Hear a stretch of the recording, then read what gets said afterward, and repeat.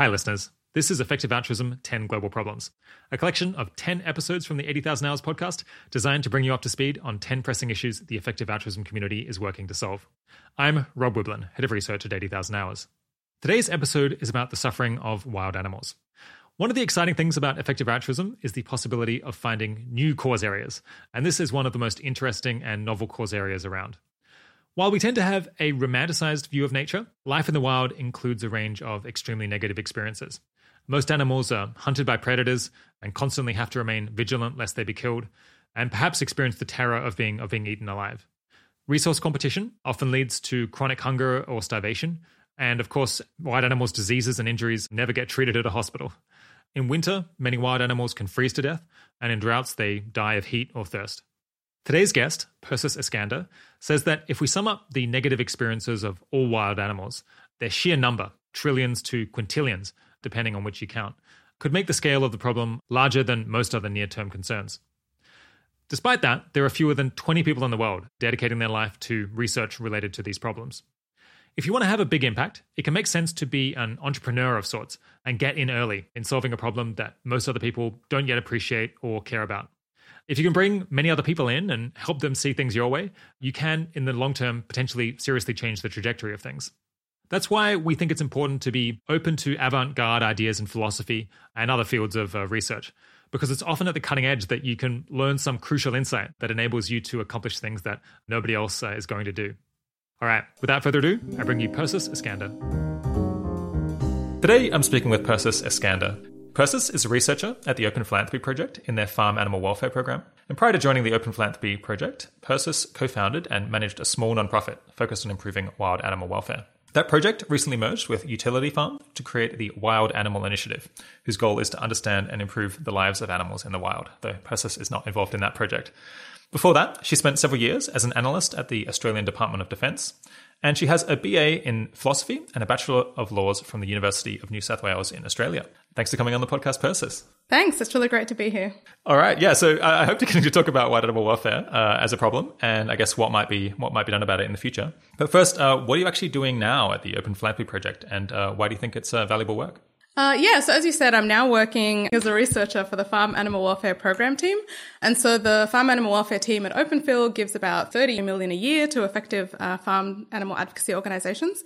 And I do research that helps support Lewis and Amanda make grant-making decisions and figure out where they want to give. What are the biggest differences with what you were doing before at Wild Animal Suffering Research? So one of the biggest differences is that I'm not managing a project anymore, which is actually a huge relief to me. I've realized that I much more prefer being a member of a team than actually leading a project. And then obviously there's a shift in cause area. So now I do my day-to-day work with farmed animals as opposed to working on wild animals. Cool. So I'm hoping to get Lewis Bollard back on the program at some point in the next 6 months. So we might skip on that one and move on to talking about the meat of the conversation today, which is wild animal welfare. I guess how would you sum up the challenge of wild animal welfare?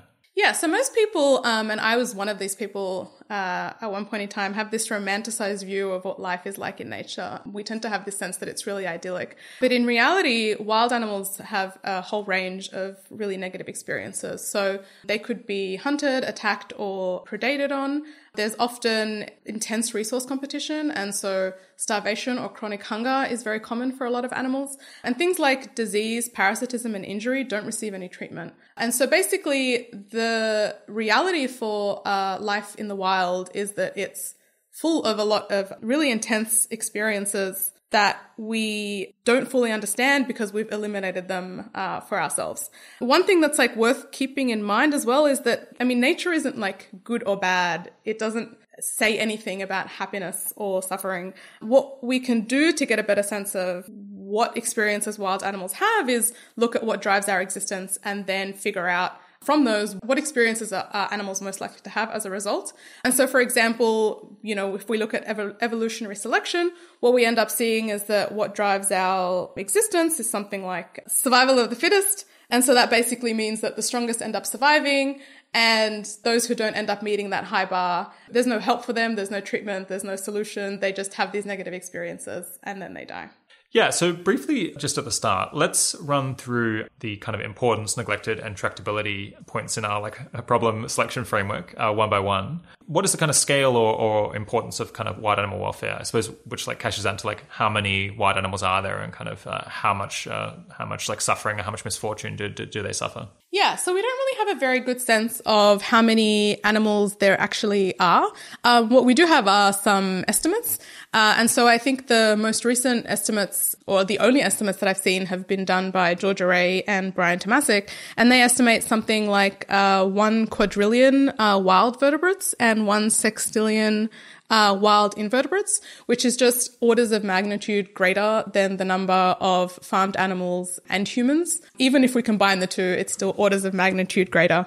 Hey, listeners, I just wanted to jump in and define vertebrate and invertebrate because I know a lot of people, as it turns out, don't know what those things are. So vertebrates are animals that have kind of a backbone or a spine, which includes kind of all of the mammals, marsupials, obviously, fish, birds, reptiles, that kind of thing. So most of the big land animals that we're familiar with, also whales, of course. Then invertebrates are actually far more numerous in terms of the number of species that they have, and they're a whole separate kind of evolutionary tree of species that never developed this kind of backbone structure. So that includes insects, arachnids, mollusks, crustaceans, corals, crabs, and velvet worms, and jellyfish, and all of those kind of things, things that don't have spines. All right, I'll leave that there. Get back to the show. And again, we don't really have a very good sense of how severe the negative experiences that they have are, or how subjectively bad it is for them to actually have these negative experiences. But what we can do is think about the total number of wild animals. And if we, for example, aggregate the amount of negative experiences across all of these wild animals, then what we end up with is a problem on a scale, so much larger than any other problem in the near term. Okay, so moving on from the scale, neglectedness, how many people are kind of working on this problem, both indirectly and directly, and kind of what's the kind of budgets of all of the organizations that think about it? Yeah, so it's pretty clearly a neglected problem. If I were to guess, I would say there was something like less than 20 people who are actually working on this problem, meaning people who are, focused on wild animal welfare. But even most of those aren't working full time. If we're talking resources, then I'd guess that there's something like less than $1 million a year combined across all of these organizations. Okay, yeah, and the tractability, perhaps the hardest one to measure or hardest one to know at this early stage. Yeah, so it's really uncertain what sort of solutions we have to the problem. I mean, it's a large, complex problem. And I think that it's not clearly the case that wild animal welfare is tractable, but it's also not clearly the case that it's not. And so I think we're kind of at this early exploratory stage where we're trying to better understand the problem and figure out if it's even possible for us to do something about it. And if it is, the sort of things we'd want to do would be net positive in the long run. They'd be cost effective, and they'd be the sorts of interventions that could be really easily accepted and adopted. Yeah, we'll definitely come back to the tractability issue later on. Just first, so you mentioned these very large numbers of animals. Do we have any sense of are these very big animals or very small animals? I guess it's mostly small animals, and so maybe rather than talking about the number of them, it might be more sensible to talk about their weight or the number of brain cells or something that they have. So to make it a more fair comparison with farm animals and humans. Yeah, so if you break down the scale of wild animals in terms of abundance, then what you do end up seeing is that the main drivers of the figures tend to be much smaller animals. And those are fish, arthropods like insects and spiders, or aquatic arthropods like crustaceans, and worms. If we try and break it down differently, so if we look at biomass, there was a really interesting paper that was released in 2017 that is called The Biomass Distribution on Earth. And they basically do something similar. They try and break out the biomass of different animal and plant life. And what we end up finding is that invertebrates still dominate the equation, but they dominate by a much smaller ratio. So we end up with 0.7 gigatons of carbon for wild vertebrates and 1.7 gigatons of carbon for invertebrates. So it's only one order of magnitude greater. If we look at it by neuron count, then we get still the same breakdown, but again, the ratio is much smaller. So Georgia Ray did a really, really interesting small project running the numbers for the total number of neurons of wild animals, and again, broke it down into different categories. I think her post is called How Many Neurons Are There? And she estimates something like, I mean, again, these are massive numbers, but it's like 44 sextillion neurons for wild vertebrates and 217 sextillion neurons for invertebrates. So again, we get like a much smaller ratio when we try and like look at different measures for the scale of wild animals. Yeah, do you have any sense of how those numbers compare to, you know, the weights and the like neural masses for all farm animals and say all humans put together? They are smaller still, but again, I think we see like a pretty similar trend when we compare the numbers of wild animals to humans and farmed animals. The ratio is much larger than biomass, which is also much larger than neurons. And that is like what you would expect, because even though the total number of humans is lower than the total number of wild animals, because the total number of wild animals is largely dominated by very small, not very complex animals, the neuron count ends up showing like a smaller ratio between the two. I gave a talk at EA Global last year that has a more detailed breakdown of these figures, so that might be a great place to get more information. Hey, listeners. At that point, I found that talking about tables of numbers doesn't tend to make for great conversation on the show. So we kind of punted on digging down into the exact numbers of all of the different categories of animals. But fortunately, I've gone and dug up some tables of that, so I can walk you through it now. If you're not interested in this, you can skip forward a couple of minutes. But I think there's really some quite remarkable things here.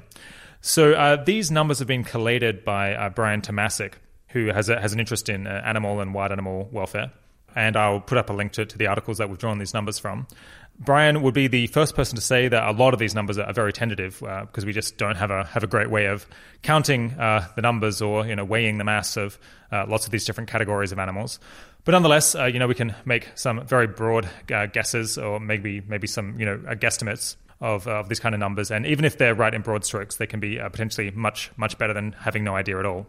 So I'm going to, I think, give all of the ratios just in terms of the number, get the comparison for that group compared to humans. So we've got 8 billion humans, and the mass of them is about 8 billion times by 60 kilograms each on average. So you can kind of get a sense of how large they are.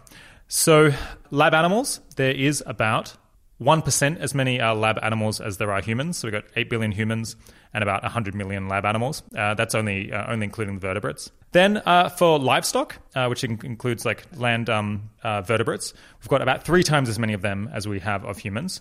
For birds, there's about 25 times as many birds as there are humans. For mammals as a whole, there's 38 times as many as there are of humans. Reptiles, 125. Amphibians, and 125 again. Then for fish, we've jumped up to 12,500 times as many fish as there are humans. Earthworms, 125,000 times as many as there are humans. And then we get down to kind of smaller, potentially less significant creatures. So dust mites, 125,000 again. Coral polyps, 1.25 million. And then going all the way down to nematodes, these tiny creatures, 12,500,000,000 is the estimate in terms of the raw number. I think broadly, one thing we can just take away from that is that there are vastly more wild animals in many of these different categories than there are humans, or indeed all animals that humans are farming, really by a very long way. But then you might think, well, I mean, obviously almost all of those species are much smaller than humans. So you'd be reasonable to think, well, we should actually think about this in terms of relative weight. So let's go through those estimates to take a guess at what the weight is of these different classes of animals compared to humans.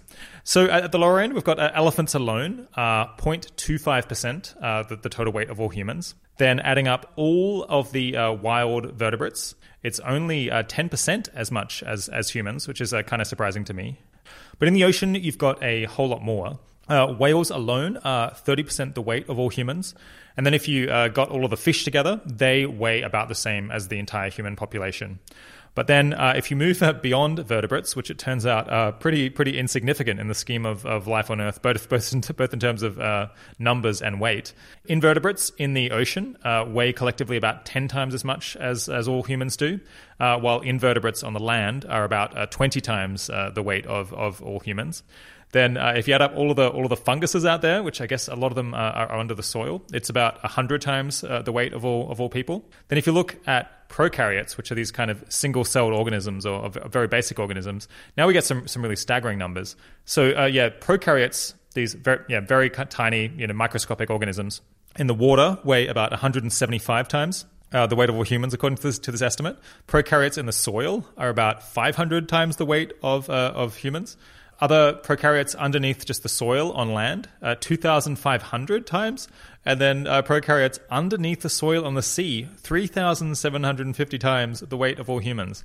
I did not predict those numbers, and I'm not quite sure what to make of the fact that there's tons of these tiny single-celled organisms out there. Really, just a vast weight of them. But I thought that was pretty interesting and surprising.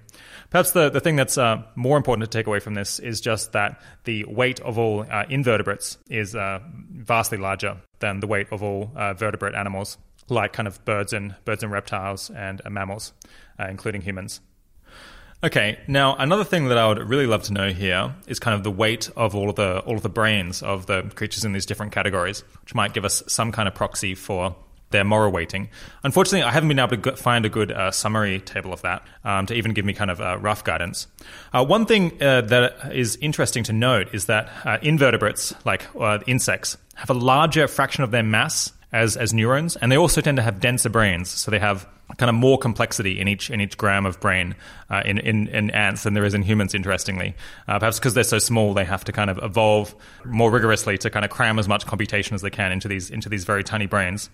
So not only have we got the fact that invertebrates already weigh collectively, something like 30 times the weight of all humans. The weight of the brains in all these invertebrates is going to be more than 30 times the weight of the brains in all humans. But unfortunately, I haven't got figures for all of the other categories. Hopefully, we'll be able to return to that some other time on the show. I have, however, managed to get the kind of total size of all of the brains of various different farm animals compared to humans. And those animals include chickens, sheep, pigs, and cows. And again, to my surprise, it turns out that if you take the brains of kind of all humans, chickens, sheep, pigs, and cows, about 90% of the weight of the brains is actually in the humans. So you've got chickens making up only 1% of the brain mass of all of those creatures, and cows about 6%. So the fact that humans just have larger brains as a fraction of their body is doing a lot of work there. Then finally, just for a handful of species, that is humans, cows, and chickens, Carl Schulman has managed to look at the number of neurons that are in each brain. So taking account of kind of the neural density, not just going with weight, but kind of counting the actual number of potentially a correlate of the processing capacity of these brains. And that actually doesn't shift things all that much. You end up with about 98% of the neurons in all humans, cows, and chickens in the world being in humans, and then about 1% in cows and 1% in chickens. And I'll link to the blog post where you've got the calculations for that. It's all pretty rough and ready, but obviously when you're talking about something being 100 times bigger than something else, and the measurements here being fairly reasonable, it's not going to be dramatically different from that. I don't expect, unless there's kind of a major hidden error in here somewhere. All right, I'll link to the sources for all those numbers so you can pore over them a little bit more carefully than listening to me go through them. And we'll get back to Persis. Yeah, okay, so there's an awful lot of wild animals. What do we know, if anything, about their welfare? What are their lives like? Yeah, so unfortunately, we actually don't know a huge amount about the welfare of wild animals. There is some research, mostly in animal welfare science, and that tends to focus a lot more on domestic species or sort of working animals or farmed animals. But they do have some interesting tools or models that we can use to better understand the welfare of wild animals. So, for example, one is the 5 domains model, which looks at 4 physical states. I think they're health, environment, nutrition, and behavior, and 1 mental state, which is just how they respond when they feel distress, anger, happiness, or when they're content. So those are really interesting because we can use those to try and understand the signals that animals send when they feel various like negative or positive experiences. Another tool that also comes from animal welfare science is trying to test for an animal's revealed preferences. And so, for example, if you sort of measure the amount of effort that a rabbit goes to access food, that might be sort of proportional to how bad it might be for them to experience hunger. So we kind of are hoping to sort of build more of these tools or get a wider range of these models that we can use to figure out how we can better assess the experiences that wild animals have and how bad they are for those animals.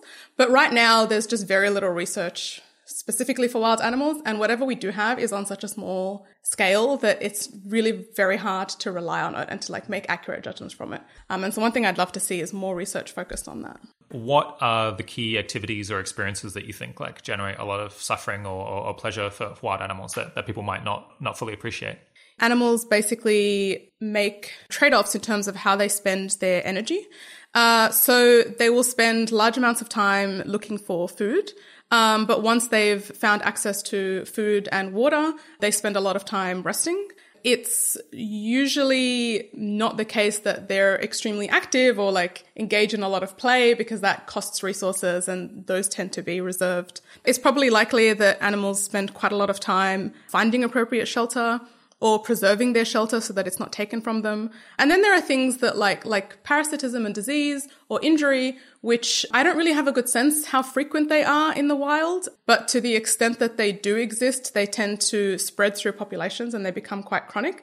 So it's likely that when there is, parasitism prevalent in a very social group of animals, that's something that they're all experiencing or a large population of them are experiencing. Is there a danger that we might think that wild animals' lives are worse than they actually are if we kind of just imagine how we as humans would feel if we were put into their situation? And obviously we're like not adapted to cope with those situations and would maybe find them more unpleasant than wild animals actually do. Yeah, I think it is a concern that if we try and extrapolate the experiences of wild animals and apply them to ourselves, that we end up basically anthropomorphizing their experiences.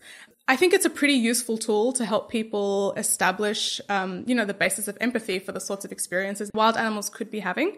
And so it's maybe better as a communication strategy than as like the basis on which we, design our research or design any possible interventions.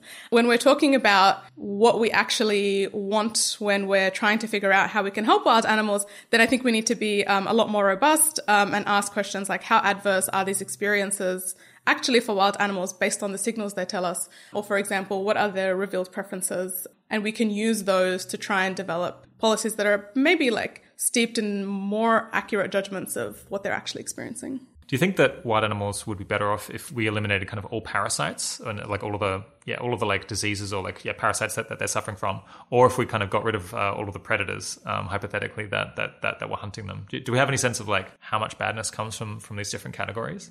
So that's kind of a tough question to answer. I think in a hypothetical world where there are like no philosophical objections to something like that, and we manage to confidently resolve any concerns we would have about how to actually implement a policy like that, I'd expect that the main concern would be that we just don't understand the flow-through effects for the ecosystem.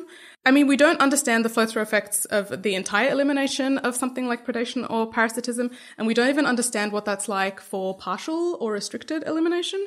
And so I think it's like because of these uncertainties that we wouldn't actually ever recommend a policy like that.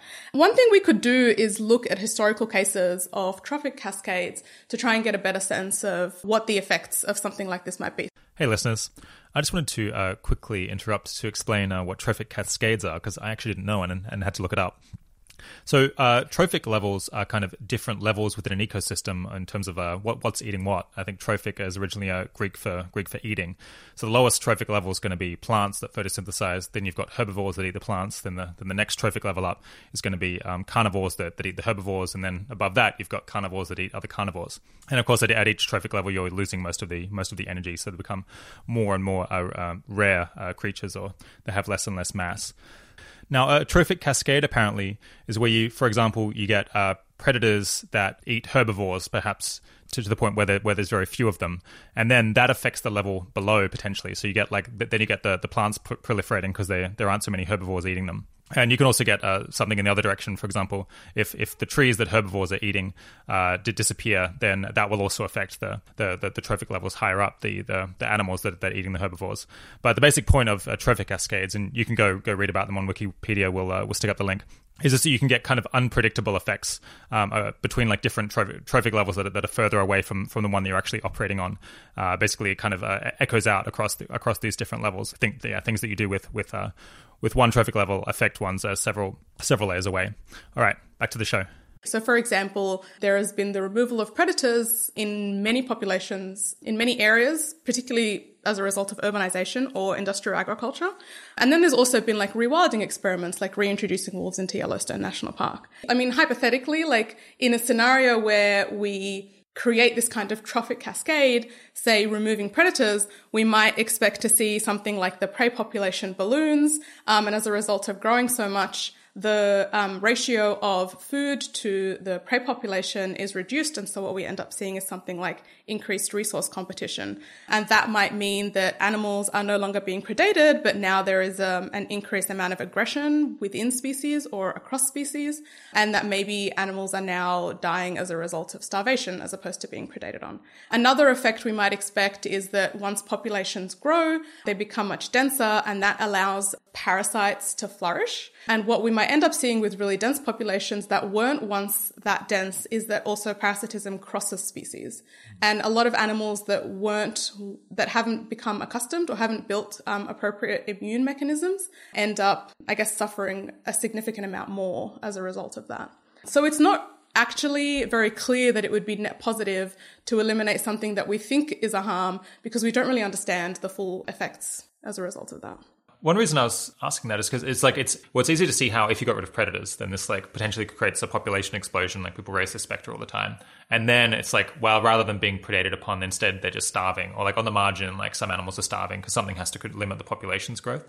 But it seems like potentially like parasites keep their hosts alive a lot of time, but might make their lives really miserable. So it might be that like the amount of suffering that you get rid of relative to the amount of like the population increase that you get might be like a lot more limited. So it just like perhaps doesn't cascade into like, you know, other animals, or doesn't create broader changes. It just kind of gets rid of this like gut worm or whatever thing that's like gnashing away at their flesh, but for like some substantial fraction of their life.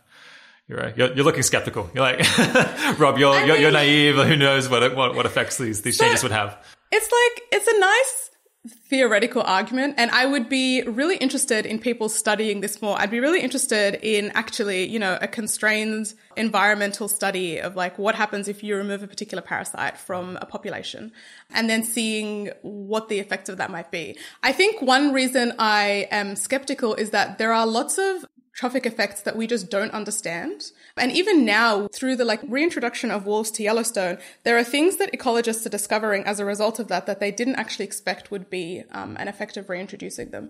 So it's more that I'd be pretty surprised if the solution to, or, you know, if the way to increase wild animal welfare was to engage in this like large scale elimination practice. I think it's more likely to be the case that we actually implement a lot of really small different policies that address like incremental parts of the problem and then amount to, you know, a large ratio of the problem, because those are less likely to be risky for ecosystem health. Cool. So we'll, I guess, return to this like question of how likely this stuff is to backfire later. I'm perhaps like a little bit more gung-ho than you are. But I suppose you've been in the actual area, so you like have more knowledge about how things can go wrong. It's very easy to be naive about it from my distant perspective.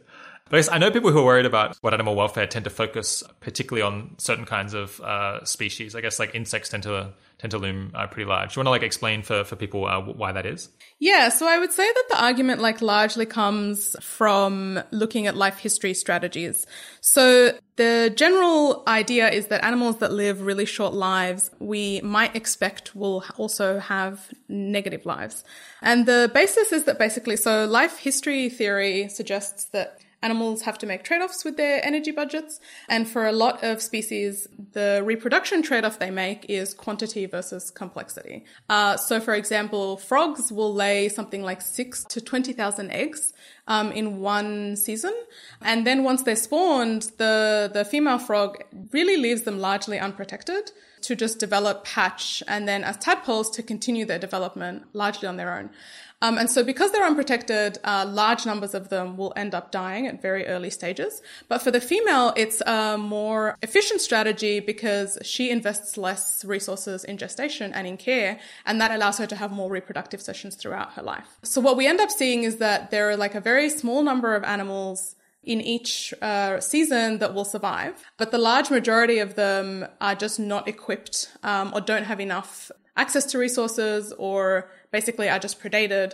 And so they live for a very short period of time, sometimes days, sometimes weeks, and then they die. And so if we think of the quality of an animal's life in terms of the number of positive experiences they have versus the number of negative experiences they have, it's pretty unlikely if they've lived for a really short period of time that they've amassed enough positive experiences to outweigh what we expect to be the very negative experience of death. And so because the most numerous animals follow this life history strategy and the most numerous animals are all short-lived, we might expect that when we look at the, net sign of the lives of wild animals as a whole, the lives of short-lived animals dominate. Okay, so if I'm like a human or a whale, then I'm like, every offspring is precious and I hope to like get a large fraction of them to adulthood. But if I'm like an insect, then I'm like, I'm going to lay 1,000 babies and then like hope that one of them manages to get through. Yeah, exactly. I mean, for long run population maintenance or for like a constant long run stable population, you really only need the parents to be replaced by offspring. So when you have, spiders laying 1,000 eggs, we would have like a constant overrun of animals if the majority of them ended up surviving. And so you would expect that every season, the majority of them actually end up dying. Yeah. So it's like, I think hunter-gatherers had like a 30% infant mortality rate, whereas I guess like spiders, it's like 99.9%. So it's like 1,000 die for every one that makes it through. Yeah, exactly. So this means that, this would be an argument that like there's more suffering in nature than there is pleasure. If I guess we think that these I guess one thing would be they've got to be conscious, these like small creatures, and then like conscious to some significant extent. I guess including these like tiny offspring that might not be like yet fully developed. And I guess also it has to be the case that like they actually do suffer when they're dying, or they like don't enjoy like whatever food they eat during their very brief lives enough to offset the like pain of dying. Do we have like any sense on like weighing up those questions, or do you just want to like punt that to future research? I mean, I think they're big open questions that we don't really have answers to. I mean, one thing that I really want to see people who are working on this or people who might be interested in working on this doing is getting a better sense of, do we know whether these animals actually experience, if they have morally relevant experiences, and if they do, at what point? I mean, a large part of what makes this like argument compelling is that we expect juvenile animals to also be as sentient as adults. And it's really not clear that, for example, like at what point do we determine that like an animal in development is complex enough to be able to experience something like pain? I mean, with oviparous animals, it's pretty complex as well, because do we measure it from the moment the egg is laid? Do we measure it from the moment the egg hatches? Do we measure it while animals are still in development? There's like a lot of different phases, and it's really not clear when, if at all, they develop like the capacity to feel pain. So these are like really important questions that I would love people to start working on. But unfortunately, I really don't have a good sense of what the answers to those might be right now. Yeah. This is the whole point, that it's like very neglected. There's like not many people looking into those questions. Yeah. I guess, you said under 20, like you think of as like looking into all of this kind of all together? Does that include like academics who are kind of incidentally looking into it? No. So I'm not really including academics who are doing empirical work in biology that could be, incidentally useful to what we're doing. I'm talking about people who are value aligned and really focused on trying to improve the welfare of wild animals. It sounds like there are like papers that you can draw from ecology or like other areas that like are actually quite useful here, but like weren't designed for that purpose. Yeah, but there's a limited number. I mean, there's a lot of information out there, and so there would be a lot of value in doing a lot of literature reviews just to get a sense of what information we do have, so where the current state of knowledge is.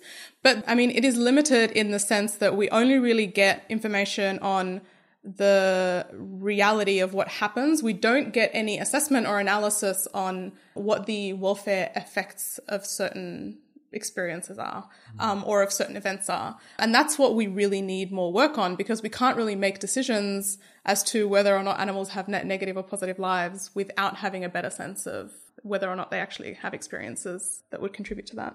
Yeah, that reminds me of heard that I guess you'd expect insects to be pretty stupid, and I suppose in a sense they are. But they have apparently like a lot more of their body mass is brain than it is for us. So I guess like you think of humans as like having huge brains, but apparently like ants, like just a crazy fraction of their entire body is their nervous system, right? Yeah, I think Georgia also recently published a post on this. I'm going to be referencing Georgia a lot. She does a lot of great research. Yeah, which found that it was surprising that small animals have larger brains relative to their body size. But it's not super clear what that means in terms of how complex those brains are and whether or not those brains are performing the sorts of functions that we would consider morally relevant as well. Yeah. Do you know what the kind of engineering reason is why like ants have to have such big brains compared to their legs and stuff? No, unfortunately I don't. But I would love to learn that. Yeah, I wonder if it's something like, well, in order to like take any actions, you have to have a brain of like a particular processing capacity, and like as the body gets smaller, you just like can't shrink the brain in, like any more because otherwise it just wouldn't be able to like act as an ant. Or, I don't know, something like that. Something like you get economies of scale on brain size that like our bodies like have kind of arms and legs like ants do. We're doing a whole lot of other stuff as well, but like there's kind of just a bare minimum amount of processing power, I guess. There could be something like that. Yeah, possibly. I do think that one thing that Georgia found in that post was that smaller brains are actually more efficiently designed so they can contain a lot more neurons in a smaller space. And we had previously, before reading that post, I had previously thought that human brains were like the most efficiently designed in terms of like the folds of the brain and like the fact that we can contain so many neurons relative to the size. So that was really interesting. And I would be curious to learn if those brains being more efficient in terms of size means that they also are maybe more complex than we had initially thought. I guess quickly to make things more concrete, are there any kind of illustrative ways that we could try to help wild animals today that like could conceivably actually be worth rolling out? Yeah, so I think, like I said, I wouldn't recommend a large-scale actions right now, primarily just because we don't understand the flow-through effects. But I do think there are a few short-term things that we could be doing. So one thing I think is really promising is looking at the effects on wild animals of activities that humans already engage in. And there are a lot of these that don't really fall into any particular category. Like I call them the like problems that have fallen through the cracks. So for example, one might be, can we improve the way wild caught fish are slaughtered? That's really interesting because it intersects with the interests of people who also care about animals that are consumed. But it's not really farmed animal welfare, and people often disregard fish, or they're just like, they're not very charismatic. They're aquatic species, so we don't interact with them often. And so they're kind of like a forgotten category of animal. And so it would be really interesting, I think, if we were thinking about, well, the current process is really inefficient. If fish have the capacity to suffer, and there's like a lot of evidence to suggest that they might, then why aren't we thinking of like better systems that can kill them painlessly? That would be like an incremental change in terms of like the whole problem, the whole like wild animal welfare issue. But it would still be a largely positive change because it would affect, billions of animals. And that's a huge change when you're just talking about like the standard scale of problems that we work on. Another one might be, how can we improve the humaneness of like rodenticides and pesticides? There are a lot of animals that as a result of like urbanization now like live in cities, animals like pigeons, rats, to some extent like foxes and squirrels as well in some places. And they're often animals that are subject to poisonous gases or baits to either deter them or to get rid of them. And those can be really cruel. They can be pretty excruciating. They die through like internal bleeding or organ failure or asphyxiation. And so it seems as though if people are not going to be happy sharing their homes with rats, then maybe we should find a way to more humanely reduce their populations or eliminate their populations. And one way we could do that is through immunocontractives. That would again be a pretty positive, like a robustly positive change for wild animals, but one that like doesn't really face the same issues that the sorts of like large scale like interventions do. So what's an immunocontraceptive? My understanding is that it basically creates sterility through the immune system. So it kind of gets the immune system to destroy the testes or something exactly, like that. Yeah. It tricks the body into thinking that they are sort of external and shouldn't function the way they are supposed to. It's tricksy. That's like it's really it's a really terrible explanation for what actually happens, but that's my layman's understanding. A third way, which is one that I think not many people have paid attention to so far is like preventing the development of insect farming, especially if it begins to look at some point like it might be more cost effective than grain as feed for livestock. I actually don't think it is at that point. I'm not sure if it ever would get to that point.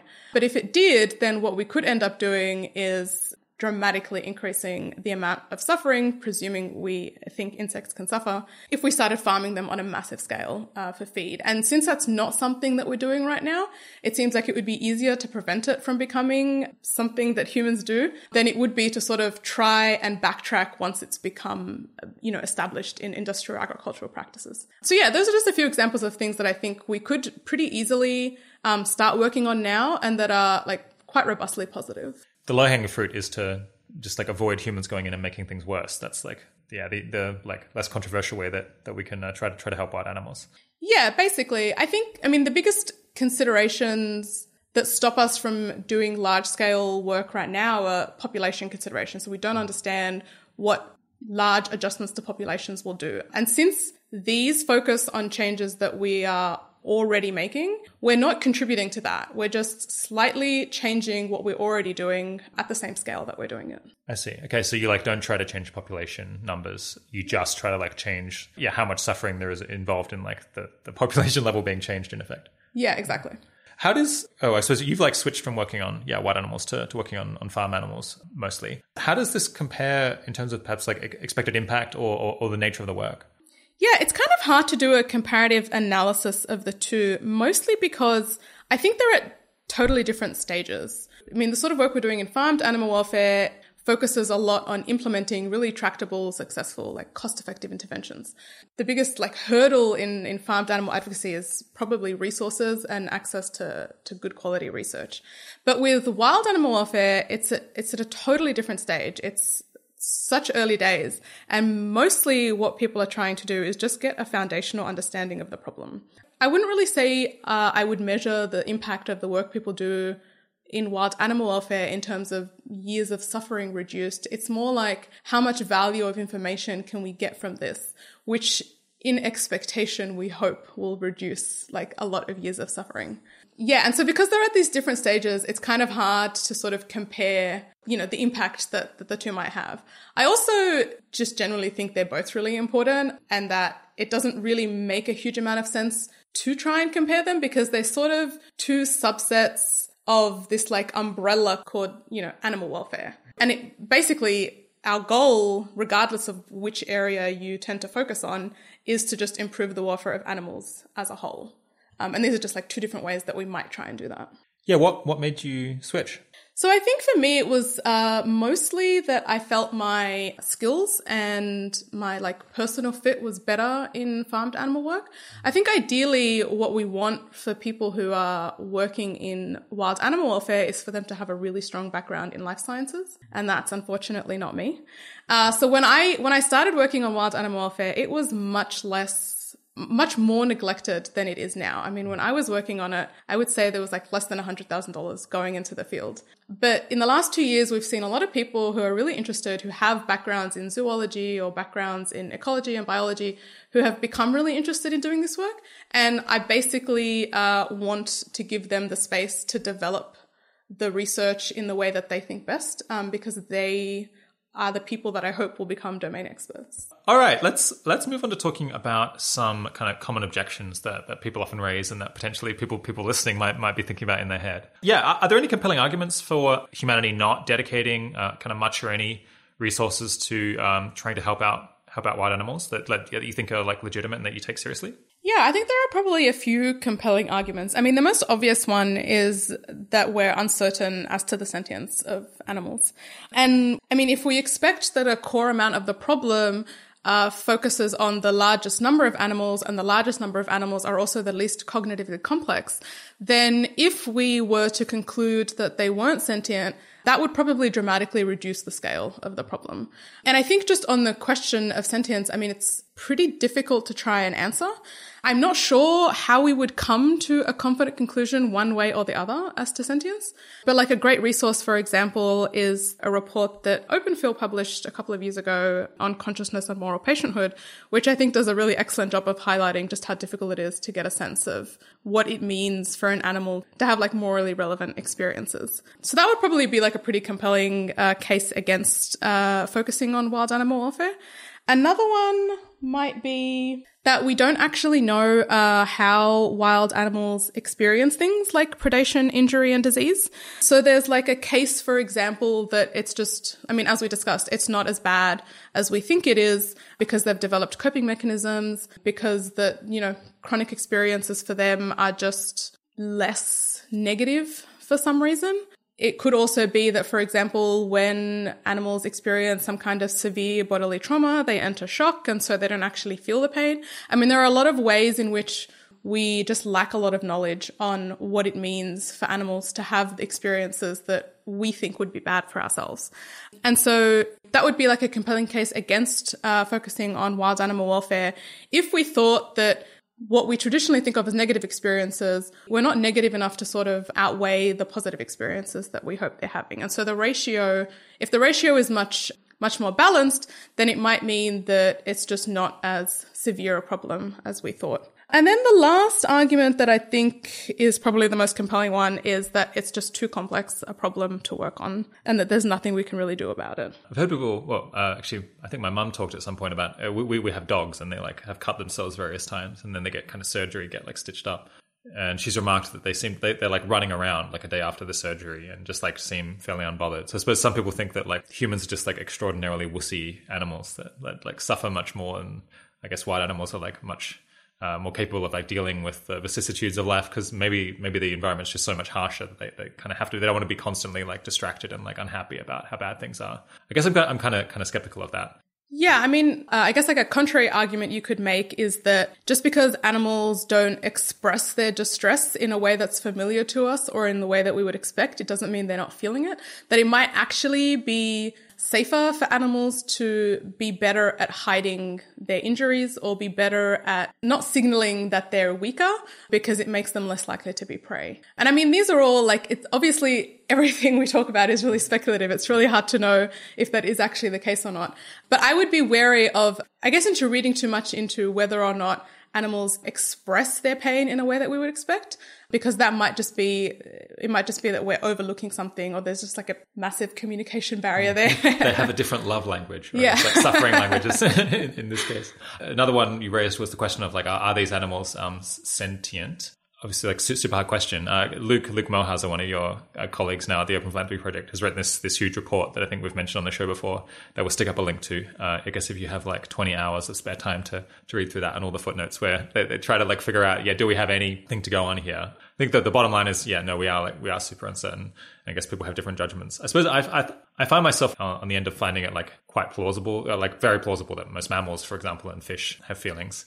And maybe even that I take seriously, perhaps more than most other people do, then that insects might well even have feelings. Although, like, I find that very hard to judge. I guess, did you find that people who are involved in this kind of project tend to be on like one side of the distribution on how likely they think it is that animals, I guess, and especially small animals, are conscious? I'm not sure. I've heard people who have been working on this express the view that they're like more likely to give credence to small animals having the capacity to feel pain, and people who seem pretty confident that they don't and so tend to just want to focus on other solutions to the problem or focus on slightly larger species, but species that are still pretty unpopular.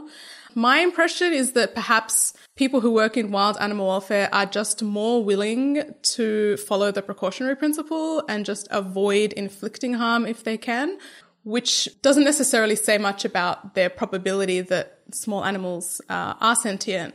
But I think it's maybe they're willing to pay a higher cost, even if there is no payoff at the end.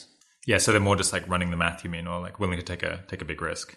Yeah, I mean, they're willing to sort of make decisions that might be more costly or might mean that we don't do things that might be the most efficient thing that we do just because it could potentially cause harm, but might actually end up having like zero positive impact because they're not capable. Like the animals we're trying to help are not capable of feeling harm. The objection I hear the most is the one that we've kind of already alluded to, that like anything you do with the population numbers is going to backfire. So you get rid of the predators to try to help the prey, but then the prey like increase in number, and then like they start eating other things, or they make things worse in some other way. Yeah, it sounds like you take that argument pretty seriously. Do you want to like kind of present it maybe in its strongest form? So I guess I could sort of like run through a way in which it's quite difficult to understand the net sign of an intervention that we try and implement. So, for example, Georgia, again, did a really interesting project looking at like the potential effects of replacing the consumption of fish by the creation of alternative or cultured fish products. And so if we look, for example, at like what this might mean for tuna fish, it becomes like really quite complex when you go like only one or two steps in.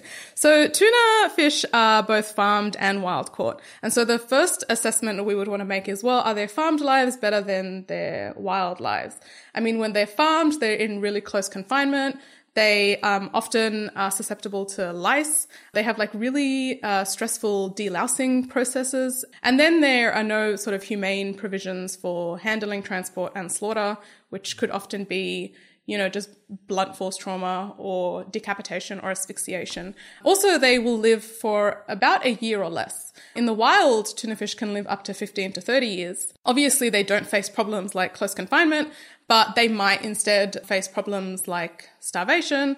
Tuna fish can be preyed on by whales and shark. There is like some, I think, research that suggests that they have higher rates of parasitism in the wild as well.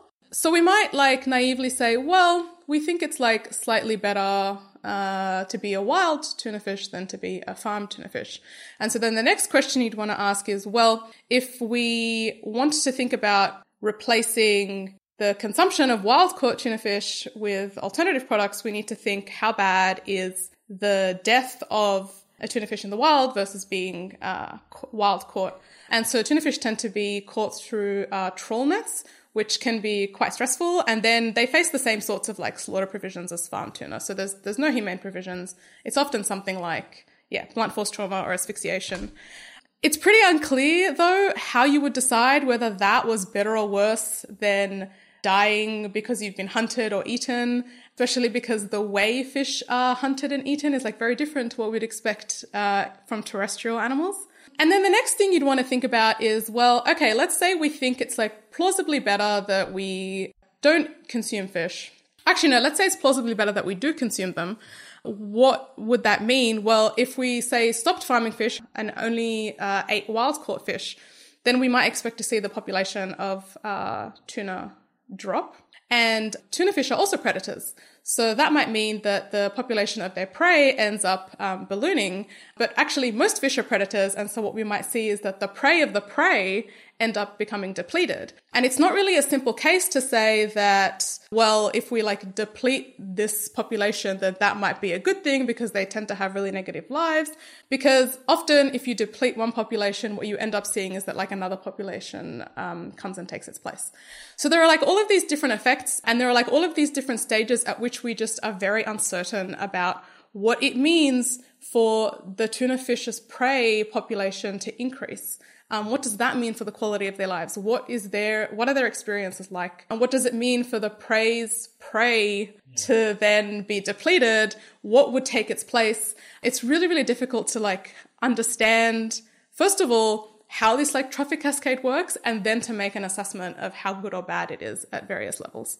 I think like on this, Brian Tomasic actually has a really interesting article. I think it's called Trophic Cascades Caused by Fishing. And that like goes into much more detail. And I thought that was really, really interesting read. So I guess that's just like one way to illustrate how difficult it is to get a sense of what the like ecosystem effects are. Yeah, we'll stick up a link to that essay for people who want to learn more about fish trophic levels. There's this famous interview, or at least famous to me, interview between Tyler Cohen and Peter Singer, where I think Tyler points out, so if you're vegetarian and you're eating, and you're like choosing not to eat animals that are made in factory farms, that kind of makes sense because if you eat more of them, then you get more of them created.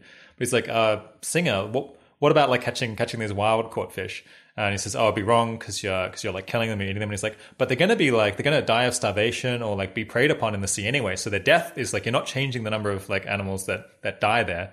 And then I think it seems like Singer hadn't really thought about this. This was a little while ago, so 10 years ago, before this issue had been raised more. And he's like, but then you like end up with less of them. And he's like, but are their lives good? Like, are you saying that it's like the tuna are having a good time in the sea and that having fewer tuna would be a bad thing? It's like, but like, what's the evidence base for that? Like, why do we think that it's like bad for there to be more tuna? If you think it's like the life of the tuna is good, so we shouldn't catch them, then surely catching the tuna such that like the tuna doesn't hunt all of these other animals, and then so you end up with more fish because that would be good then, right? Because you're like getting rid of the predator. So it's like the same kind of thing of like, at every point you kind of don't know what the sign of like, is being caught by a human worse than like the death that a fish will otherwise suffer? There's like so many different interactions here and so many different things we don't even know whether it's positive or negative that figuring out what actions to take is incredibly hard. All of that said, I think I'm somewhat less sympathetic to this argument than some other people are. One thing is I think it rests on, or for many people in their mind, it rests on this misunderstanding of what nature is like, where they imagine that there's some like long-standing stable state where the number of animals or the ratios between all these different species is fixed. And whenever you get a perturbation to that, that's undesirable. And like hopefully at some point it will be restored back to its like natural good equilibrium. Because if you actually like study biological systems, if you actually study some ecosystem, you see that the like numbers of different species and like the ratios between them are just flying around like chaotically all the time. Like one species will take over and then like, or will increase in number and then it'll be like hunted like away. And this like changes year to year, like month to month. So it's not as if there's like some stable thing that's like great that we like, can't destroy this wonderful situation that we know is ideal. It's really just that it's like flying around all the time. And like, yes, humans like mess with it, but so do lots of other species like, increase in number and then like catch other species. I guess I'm like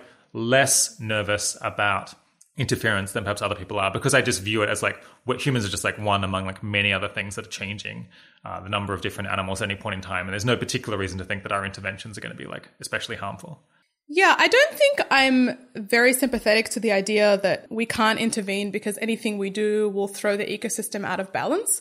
I think that like if you conceive of the problem as, there's this huge problem, it's too difficult to do anything because anything we try and implement on a really large scale has these like unforeseen effects, then I can understand why inertia sets in. I think I'm more sympathetic to the idea that whilst we're very uncertain, we should be cautious and we should be reluctant to like engage in an action that could have potentially negative effects.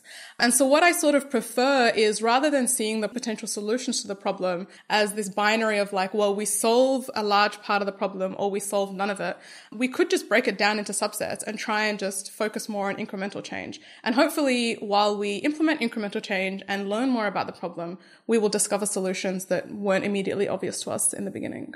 I guess not to pick on Peter Singer, but another objection that he made, I guess, when someone raised the possibility of trying to help wild animals at a talk, is, I guess just to quoting him, yeah, for practical purposes, I'm fairly sure, judging from humanity's past record of attempts to mold nature to its own aims, that if we tried to interfere, it would be more likely to increase the net amount of animal suffering if we interfered with wildlife than to decrease it. Lions play a role in the ecology of their habitat, and we can't be sure what the long-term consequences would be if we were to prevent them from killing gazelles. So in practice, I would definitely say that wildlife should be left alone. Yeah, what do you think of that argument, that kind of what we've done so far has been bad, so we should be like very cautious about interfering going forward? I'm sympathetic to the idea that we should be cautious, and I totally endorse the idea of not taking actions while we have massive uncertainties. I do think that I am not convinced that we will definitely increase suffering as opposed to reducing it if we interfere, primarily because we've never actually tried to help wild animals before. Most of the ways in which we've interfered in the wild have been for our own gain, and we haven't really paid attention to the effects that they have on wild animals. So, I mean, I'm also uncertain that we could potentially do something positive, but I guess I'm not convinced that we should be fairly certain that we won't be able to have a positive effect for animals. And another one that I hear pretty often is that while humans, we kind of have a moral duty to help animals that are like pets or farm animals that we're interacting with, in as much as like wild animals are just not interacting with people at all, they're just interacting with one another. We just don't really have any moral duties to creatures that are just like outside of our entire sphere of interaction. Well, I guess it's a more philosophical than practical objection, but yeah, what do you think of that one? There are like two ways I could answer this, and I intend my answer to stay as far away as possible from ethical theory because I'm just the furthest person from being a philosopher. So I guess the first response would be that I just disagree that we don't have a duty to animals that are outside of our sphere of interaction. I think what's at play here is like an act omission bias, and it doesn't seem to me to be compelling that just because we aren't the direct cause of a negative experience, we don't have a duty or we shouldn't be interested in trying to alleviate that negative experience. That's probably the first response. The second response is, even if we assume that that claim is correct, I think that anywhere you try to draw the line, when you try and define like which animals are within our sphere of interaction and which ones aren't, I think would be pretty arbitrary. So often people think that because we don't interact with wild animals, or if they live in, untouched land, then we haven't affected their lives. But that's actually not true at all. Any sort of like urbanization or large-scale agriculture necessarily has an effect on reducing, changing, removing the habitats of animals who used to live there. Those animals are then forced to either relocate, or they end up potentially, as a result of losing their habitats, their populations decrease. When animals have to relocate, that changes the balance of that ecosystem. And so even if you think about environments that have been totally untouched, anything that we do in adjacent regions will have an effect on that. If we build a dam, if we change the direction of a river, that changes where animals can access water and where plants have access to water, which changes the way that ecosystem then functions. I don't think that there is a strong case that there are any animals that are outside of our sphere of interaction. I think we just have varying degrees of interaction with them, but that essentially we interact with all animals in some way, and so we would have a duty to help them. If you're more of a moral pluralist, you might think, well, there's like many different reasons why we perhaps have moral reasons for action, and say some of them might be because we have like relationships with people, or like, we're engaged in some kind of cooperation with them that like creates its own kind of ethical considerations. But I imagine that most people think that like all else equal, kind of suffering is bad. So even if there's like weaker reasons to care about wild animals, still like even if there's like a creature that we haven't had anything to do with that's like suffering horribly, then like we still have like some reason, even if not quite as strong a reason, to try to help them out. Of course, I guess like to me it just seems like equally strong. I don't tend to think that we have like equal duties to wild animals as farm animals. I guess I know many listeners feel that way, but perhaps not all of them. Yeah, another objection that I chased up from Jennifer Everett, which I think might occur to people in one form or another, is the idea that kind of consequentialists or utilitarians might actually want to endorse kind of evolutionary selection, survival of the fittest, because like even though it's quite unpleasant to go through, it's the only way that you can get rid of kind of deleterious genetic traits. So if we tried to like stop survival of the fittest, then this would basically result in like just gradual deterioration of like the capabilities of the organisms that were left remaining, because you'd be allowing kind of genetic diseases to propagate and spread because the carriers of those weren't being removed from the population. Sounds a little bit brutal, but I guess like probably a lot of people think something like that about the wilderness. Do you have any reaction to that? Yeah, I think that's a really interesting objection. I haven't actually read the paper that it comes from, so my response will be purely in the context of that quote. I think that what's interesting is the distinction between a scenario where the survival of the fittest or evolutionary selection allows for a better scenario than one without evolutionary selection, and one where we claim that like the current scenario is the best possible one. So I agree that in some sense, allowing allowing animals to only propagate if they are the strongest and the fittest probably does lead to healthier populations. But I don't necessarily think that like species health is the same as individual well-being. And I think that's a pretty risky link to draw, because then you essentially end up conflating the individual experiences with a species which as a category doesn't have the capacity to have like positive or negative experiences. So that's like the first concern. And then the second concern is that like just because evolutionary selection is better than a scenario without one, it doesn't seem to me as though we can't still improve on it. And so I'm not really sure why our attempts to try and improve like the situation of wild animals couldn't actually result in an outcome that's even better than the status quo. A middle ground might be that you could say sterilize like the weak organisms or something. So they don't propagate their genes, but they don't have to like die in some horrible way.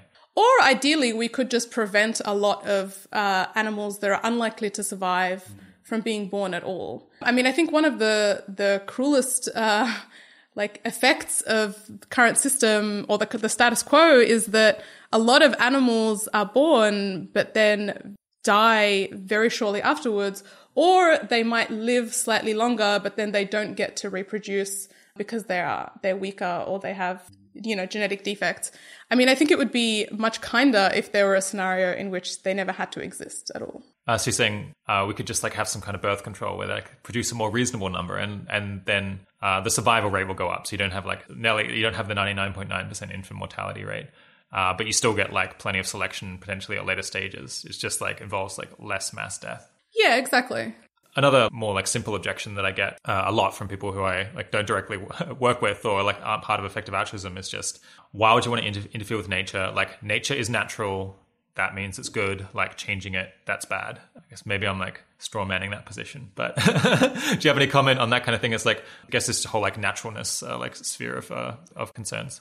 I mean, I guess I would be curious how they define nature, because it doesn't seem to me as though there's a really well-defined concept of what is natural. It's what already it's what's there, Persis. It's like, yeah, but why would you ever want to change anything that has been around for a long time? Well, I would expect that people who truly buy into a belief system that places like some kind of intrinsic value on nature would have to be willing to give up their homes and stop living in cities and stop, you know, recording making podcasts. use of Unnatural. exactly stop making use of technology, because none of these are natural. It's very difficult to give a very good response to an argument that is like not extremely well defined. It's very difficult for me to get a sense of what people actually mean when they say nature is good and changing it is bad, because we make changes to nature all the time that have been to our benefit, and we will keep doing so.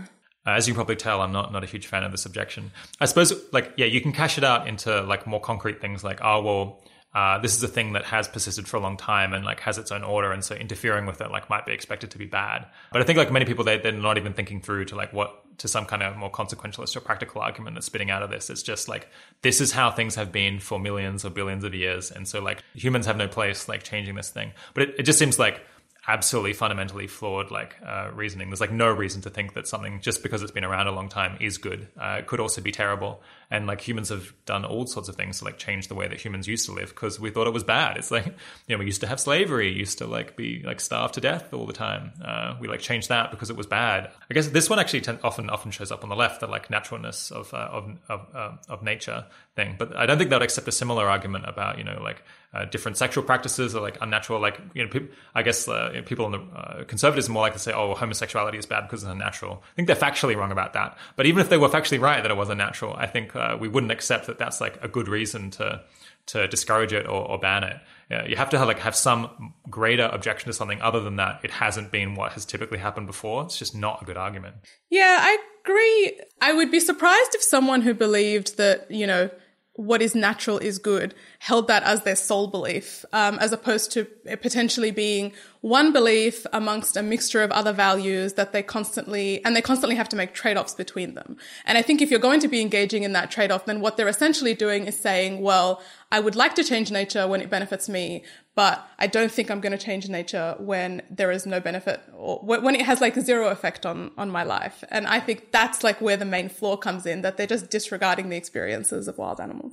Another flavor of this is like, oh, it's natural and it's beautiful, or some kind of aesthetic thing about like how, I guess, humans have evolved to like find nature really aesthetically pleasing because that was the environment, or at least like some forms of nature, ones in which like humans are able to survive very well, we find beautiful. I guess I often find that people confuse like aesthetics and ethics. And this is like another case where it's like something can be beautiful to humans. That's a fact about like what humans like looking at. Not really a fact about like what is good in itself. Or you could have like a wilderness that has a lot of suffering and it's like quite barbaric. And the fact that it's like looks like a nice painting is kind of irrelevant morally, or like only a tiny factor in the scheme of things. Yeah, I guess for people who strongly want to preserve nature because it's aesthetically pleasing to them. Again, I guess there's like a trade-off that I would be asking them to make. I mean, to what extent does the aesthetic pleasure you get from nature outweigh the horrible suffering experiences that animals have? And Well, I mean, I'm sure some people would say that the aesthetic pleasure they get out of it does outweigh the suffering experiences, but I guess I don't really have, a huge amount of like credence in an argument like that.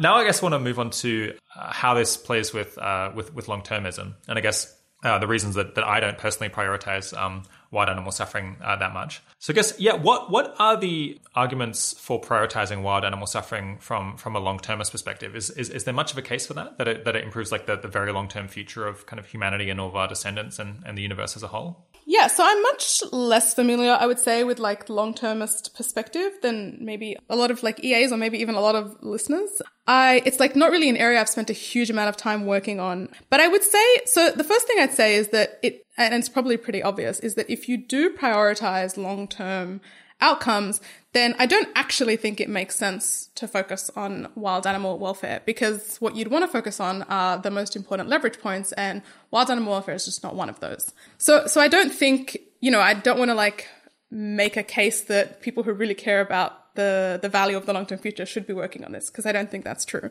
I do think that there is a point at which it makes sense for people who take a long-termist perspective to sort of include wild animal welfare within the remit of like the broad actions that we could potentially take. But I also think that probably largely depends on what you sort of see as being the most urgent risks that we need to attend to. So I guess like a very simplified example is that like if you have a really high probability of short, AI timelines, then it probably makes sense for you to focus on putting all of your resources into technical AI safety work. And it makes less sense to do something like broadly useful, like focus on, improving the democratic process. But if you have much longer, like a higher probability in much longer timelines, then it's probably a little bit harder to, it's a lot harder to predict that technical work will have long run impact. And so it might make more sense to just focus a lot more on like the broad actions you can do to generally improve things at a societal level. I think in the latter scenario is where it might be interesting to include wild animal welfare, primarily because part of the value of a long-term future is one that is as inclusive as possible and factors in the welfare of like all beings that could potentially be moral patients. And a scenario in which wild animal welfare is not included could be one in which we end up with these like catastrophic oversight. So there are probably two goals, I would say, to including wild animal welfare, or to, I guess, prioritizing wild animal welfare as like a concern for people who care about the long term. The first is that like, if we include that like non-human beings have the capacity to suffer, no matter what form it takes, then we would hope that the value of the long-term future like implicitly includes the value of all of these lives. And so actually, if we improved the state of wild animals now, and as a consequence improved or at least like factored in the value of any non-human life that could potentially exist in the future, then we would actually be increasing the total value of the long-term future. But even if we don't include non-human life in the value of the long-term future, then I'd guess that just like instilling norms of inclusivity and compassion would be pretty robustly positive things that we could do. And I mean, that's pretty speculative, and I don't actually know that promoting wild animal welfare or working on it now would actually result in an outcome like that. But it's like a fairly plausible case. And even in that scenario, I would imagine that like the primary benefit from a long-termist perspective is for humans. But what I would want for wild animal welfare is that we actually address it now. Okay, so to like try to summarize that, I guess you're saying if you think like this, like, a revolutionary AI is going to come about really soon, and you're going to get like big changes in the world very quickly, then it wouldn't make so much sense to focus on wild animal welfare, because you want to focus on these like pivot points that are like going to happen soon enough that we should just be thinking about those. On the other hand, if you think that there is nothing like that, then focusing on wild animal welfare might be valuable, because you like get to change people's values and like make sure that the concerns of like wild animals and like other organisms in the future that are like wild animals would be taken into consideration in like the very long-term future. You're like potentially changing the trajectory of like human values or the kind of concerns that we would implement in this kind of like long-term, like much more advanced future. Yeah, I think that's basically right. And I guess the reason to like not focus on it would be that while it's like a very important issue, because there's like so many wild animals that exist at any one point in time, it's not quite that urgent. It's like it's a problem that is just going to continue, like in as much as like humanity just continues on its like in its current situation. It's not a problem that's going away anytime soon, and it's not a problem where if we don't solve it now, then we like never get to solve it or anything like that. If anything, it's like getting easier to solve in future potentially. So it's one that we can just like punt down to future generations or like delay fixing. Whereas potentially like other things like the risk of nuclear war, if we like don't fix it now, then like potentially we'll never get the chance to do it because we'll be totally screwed by it now. Yeah, I think it's probably right that wild animal warfare doesn't have the same sort of urgency as like existential risk does.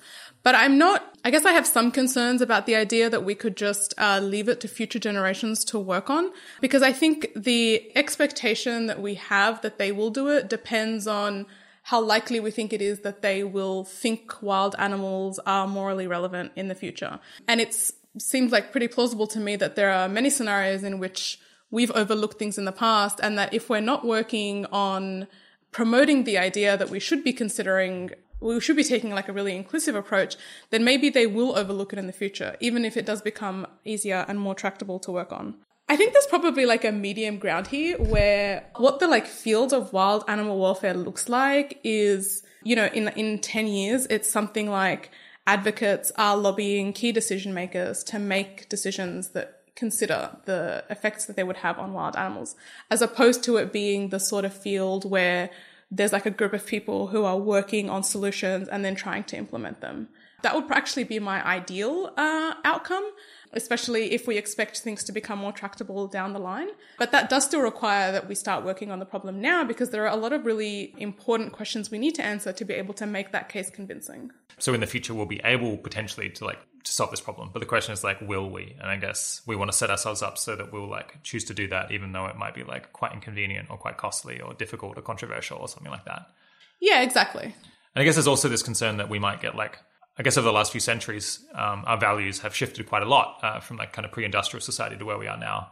But I guess it's conceivable that they could become more stable and harder to shift in future. I probably think that won't happen, but it is possible that human values will become a lot more static in future. In which case we would need to rush to improve them quickly before they start getting too stuck where they are.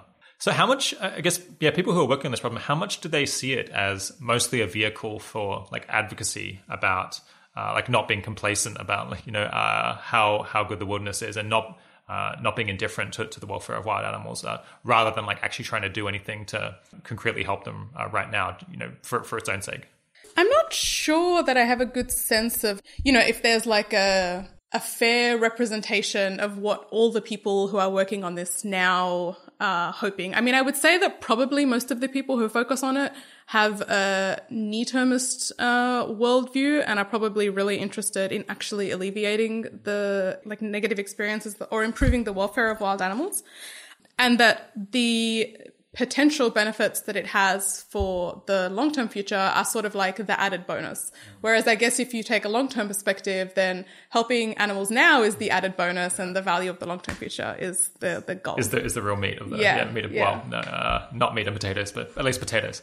Yeah, do you think that this is among the better kind of vehicles for moral advocacy? So I guess if you're just trying to think about, we want to improve the future by making humans care about the right things, then does wild animal suffering stand out on across the whole smorgasbord of possible topics that you could be raising with people and trying to shift their attitudes on? I'm actually not sure. So there are two ways to think about the near-term work that we do as having an effect on encouraging a more positive shift of human values. There's work where you're just engaging in deliberate advocacy. You're just trying to encourage people to become more inclusive or to expand their sphere of concern. And then there's work that is just purely focused on trying to solve a problem. And as a result of that work, we start seeing traction and we start seeing change. And then when something becomes mainstream, people sort of shift their values in response to that. I don't really know which of the two is more effective. I would say that the work that we're doing in wild animal welfare falls into the latter. The focus is not so much on telling people to start caring about wild animals. The focus is on trying to figure out what we can do about it, and then basically trying to make that change happen. And hopefully, as we start seeing that change happen, people get on board. I've noticed this phenomenon where if people think that nothing can be done about something, then they think it wouldn't be valuable to do it, or they kind of confuse like what's practical with what would be desirable. And so it might be that like the best way to like get people to actually worry about wild animals is to show them concrete ways that we could help, and show them that it's like not impossible to fix, and then they would be like motivated to actually think about it and like care about it as a moral issue. Because I guess, I'm not sure whether this is a justification, but an explanation might be that like, do you really want to think that something horrible is like really important and a moral responsibility if in fact you can do nothing? Then that's just kind of depressing and pointless. But then like once you like indicate, oh no, there are solutions to this, then people like actually need to like think about it on a more concrete level. Yeah, and one really surprising benefit, I would say, to like wild animal welfare is that there's no really demanding or challenging ask that we have of people.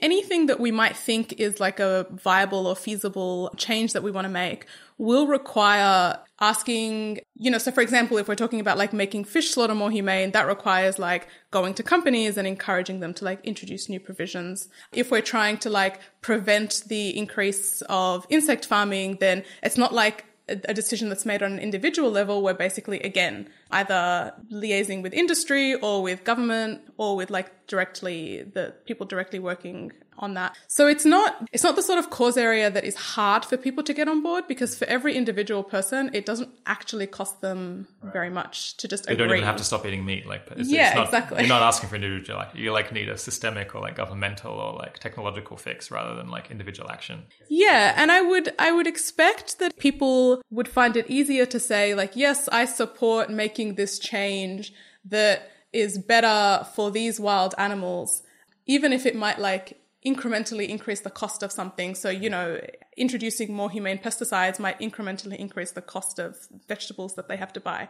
But that process is like pretty well hidden and it's not immediately obvious. And so it's quite easy for people to say, yeah, I really care about rabbits in agriculture and I don't want them to have to die in these horrible ways. It's only going to cost them a few cents and like some different poison. Yeah.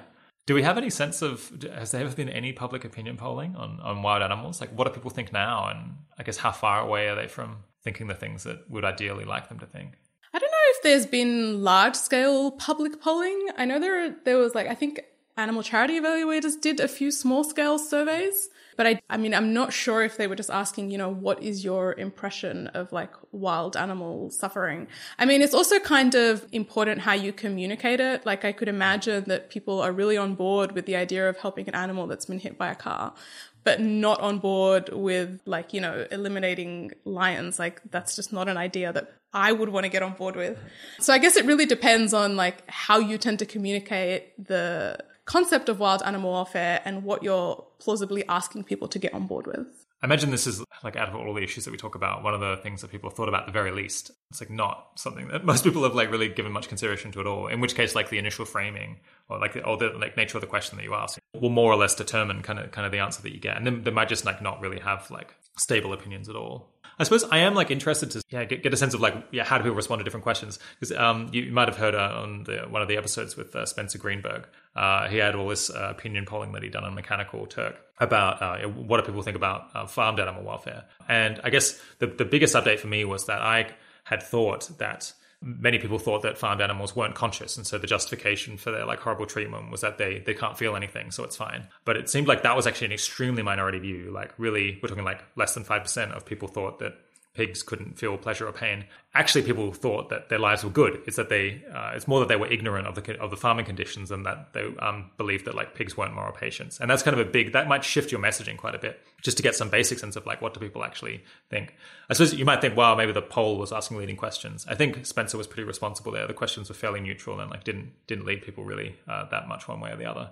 But it might be, I guess it's conceivable that we could do some polling on like wild animal stuff and find that, well, if you just like ask the question the right way, people are like, oh yeah, it is bad that like all of these animals are like dying at birth. Yeah, I would definitely say that the way you communicate probably plays a really big role in terms of how people respond, because there are ways of communicating wild animal welfare that are really intuitive, and then there are ways that are like really counterintuitive. And I think that's something that the Wild Animal Initiative is hoping to work on. So they did some early and very small work on communication strategies and might be looking further into like what are the most effective ways that we can have conversations on this, which I would like love to see the output of. I'm really excited to learn more about that. I guess this raises the issue of it potentially being like quite a risky thing to be working on, because if you're among the first people like framing this whole issue and pushing it out there, then talking about it the wrong way could be really harmful and like fixing people's minds, a negative attitude about it.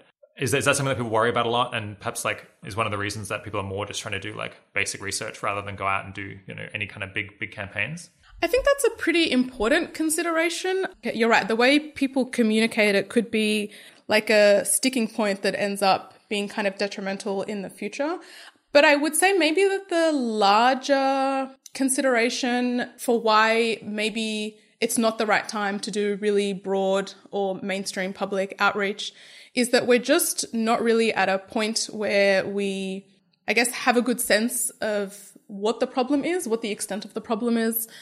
And it's kind of risky to also communicate a problem without, especially one that is like relies very heavily on scientific data to back it up, without having the support of academics behind you.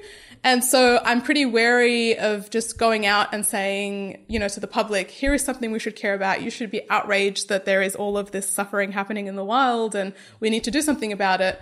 If we don't also have ecologists and biologists and psychologists behind us saying that, yeah, there is like really good evidence that this is actually what's happening and that we should be able to do something about it. Do you have any advice for listeners who I guess might end up talking about this issue, about like how they can frame it in such a way that it's like that it's not off-putting to people who they might be speaking with? Well, I guess I can give advice based on the sort of approaches that I've tried to use. So the general approach I try and take is that I change the way I frame the issue depending on the audience that I'm talking to and on what I expect them to care about the most. So for example, if I'm like talking to EAs, then I might focus a lot more on the scale of the problem. Whereas if I'm talking to maybe animal advocates, I might focus a lot more on the experiences that animals have. I mean, those are like probably a bit cliched. But, the idea being that if you can get a sense of what people care about, you can try and find like intersection points with their existing values and then, for lack of a better word, leverage those to communicate wild animal welfare in a way that isn't going to be very off-putting to them. But unfortunately, I wouldn't really say I have very general principles. I think there might be some content out there on this. I would probably check either the Animal Ethics website or the Wild Animal Initiative website. I think they might have both done some work on this, but there are like no clear general principles that come to mind. I tend to sort of take a case-by-case approach. So to me, it's really obvious that long-termists, at least me and the people that I know personally, are concerned about the welfare of like farm animals, including wild animals as well, and I guess like other beings that might exist in future that are more patient and have experiences as well.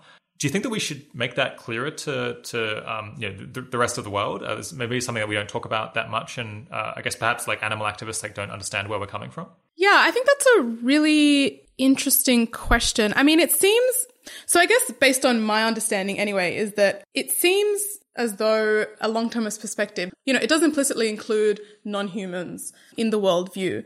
I think that like if I maybe put myself in the shoes of someone who works primarily on long-termist issues, then maybe there's a concern there that if you try and like more widely emphasize that you're talking about non-humans, that it becomes much less certain what you mean. So are you talking about, biological animals that exist now? Are you talking about animals that will exist, if we colonize space, are you talking about animals that will exist on different planets? Are you talking about extraterrestrial biological life? Are you talking about like artificial life? I mean, it's pretty unclear. It's very poorly defined, like what non-human means when you're talking about the long-term future. And so I can imagine there's like a tension there between wanting to have like a very explicit and clearly defined concept of what you're working towards, that as a result means you try and avoid talking about things that you're like less certain about, versus trying to be more explicitly inclusive in the way we communicate it. And I guess that's maybe like a strategic call for people who spend a lot of their time thinking about the best ways to communicate like long-termist issues. Usually, if you're trying to get people to come around to a position that's not super common, you want to kind of do it one at a time. I think usually rather than like wrap it all up together. So if you're trying to like get people to worry about how the world's going to be in thousands of years' time, then usually just like focus on that and don't add in like another odd thing. It's like talking about animals in thousands of years' time. This is like just piling one thing onto another. And likewise, if you're trying to get people to worry about farm animal welfare, you probably don't open with like farm animals in thousands of years' time. You just like, yeah, do one and then do the other. But I guess that could lead to like misunderstanding about what people actually like. Someone who's talking about farm animals doesn't mean that they don't care about the future. It's just that's what they're talking about right now. Because it's like easy to make one point at a time. Yeah, I think that's probably fair. I mean, often when I talk about wild animal welfare work, I do talk about it within like a near-termist perspective, because that's what it's most relevant to right now. So in terms of us needing to do this moral advocacy now rather than just like leaving it for the future, I guess so one reason would be that, yeah, we like won't get the chance to change values in future. I suppose another possible reason might be to think, well, we have the seed of people who are worried about this issue now, but it's possible that could just get extinguished, and then like there won't be anyone around who worries about this in future, and so this like set of ideas could die out and never really take off. I guess I feel a bit skeptical of this whole line of argument, maybe because it feels like we were doing like something for one reason and now we're kind of justifying it on a different grounds. It seems like a bit more spurious. Maybe I'm also just like temperamentally, I'm more inclined to think that we'll get like moral convergence on ideas that like will actually be more like in the long term we'll get to the right answer, and that it's fairly unlikely that we're going to get to some situation where people where we just like stop deliberating on what's morally good. And so fingers crossed, like if this is correct, then like people will eventually realize it, and we don't like have to rush to get the right answer on this one, or like accepted by most people right away. Yeah, and I guess the idea that concern for wild animal welfare could just like die out and not really be revived, maybe just because it seems like such an intuitive idea to me, it's like very hard for me to imagine that happening. I guess people who are more like moral non-realists who like don't think that there's like any real truth to the matter here. Perhaps people who think that like ideas and ideology kind of just like evolve in a more random way, such that they're just like flipping around chaotically and there's not really any kind of convergent direction to them. I guess for those people, it might make more sense to focus on this issue and make sure that it persists and gets taken up by a lot of people sooner. Because it's just a greater chance that we could like fly off in some completely different moral direction and end up never returning to worrying about this as a species. Yeah, these are like really interesting ideas, and I mean I think they sound plausible, but it's really hard to know. It's really, really difficult to get a better sense of like what is actually happening here. I imagine you're gonna have a similar kind of agnosticism about this one, but what do you think of the odds that kind of we take wild animals, or kind of their equivalent to space, hypothetically, if we were to go out to space? I know this is something that some wild animal folks worry about. It's like it's not just about wild animals and similar creatures on Earth, but rather like there could end up being like an awful lot more wilderness in the future than there is today. So I guess like the first way I would start is that I don't actually know what humans will or won't do if we get to a point where we colonize space. I mean, there are like a whole series of potential paths that could be plausible. Maybe if we colonize space, we bring wildlife with us, either because we've terraformed new planets and so we want to recreate, the environment that is familiar to us on Earth on different planets. Or perhaps we need them as part of the terraforming process. Yeah, exactly. Yeah, exactly. To make environments more habitable for humans. Maybe if we colonize space, we engage in something like directed panspermia, where we basically just release or seed biological life on some planets and let it grow at will. And that's obviously a lot riskier because we have no idea what that biological life will grow into and whether that could potentially mean the situation is worse. I mean, it could also mean that maybe things evolve in a better way, but there's like much more uncertainty there. It's also kind of not really clear to me to what extent biological life will play a role in the like long-term future if we end up colonizing space.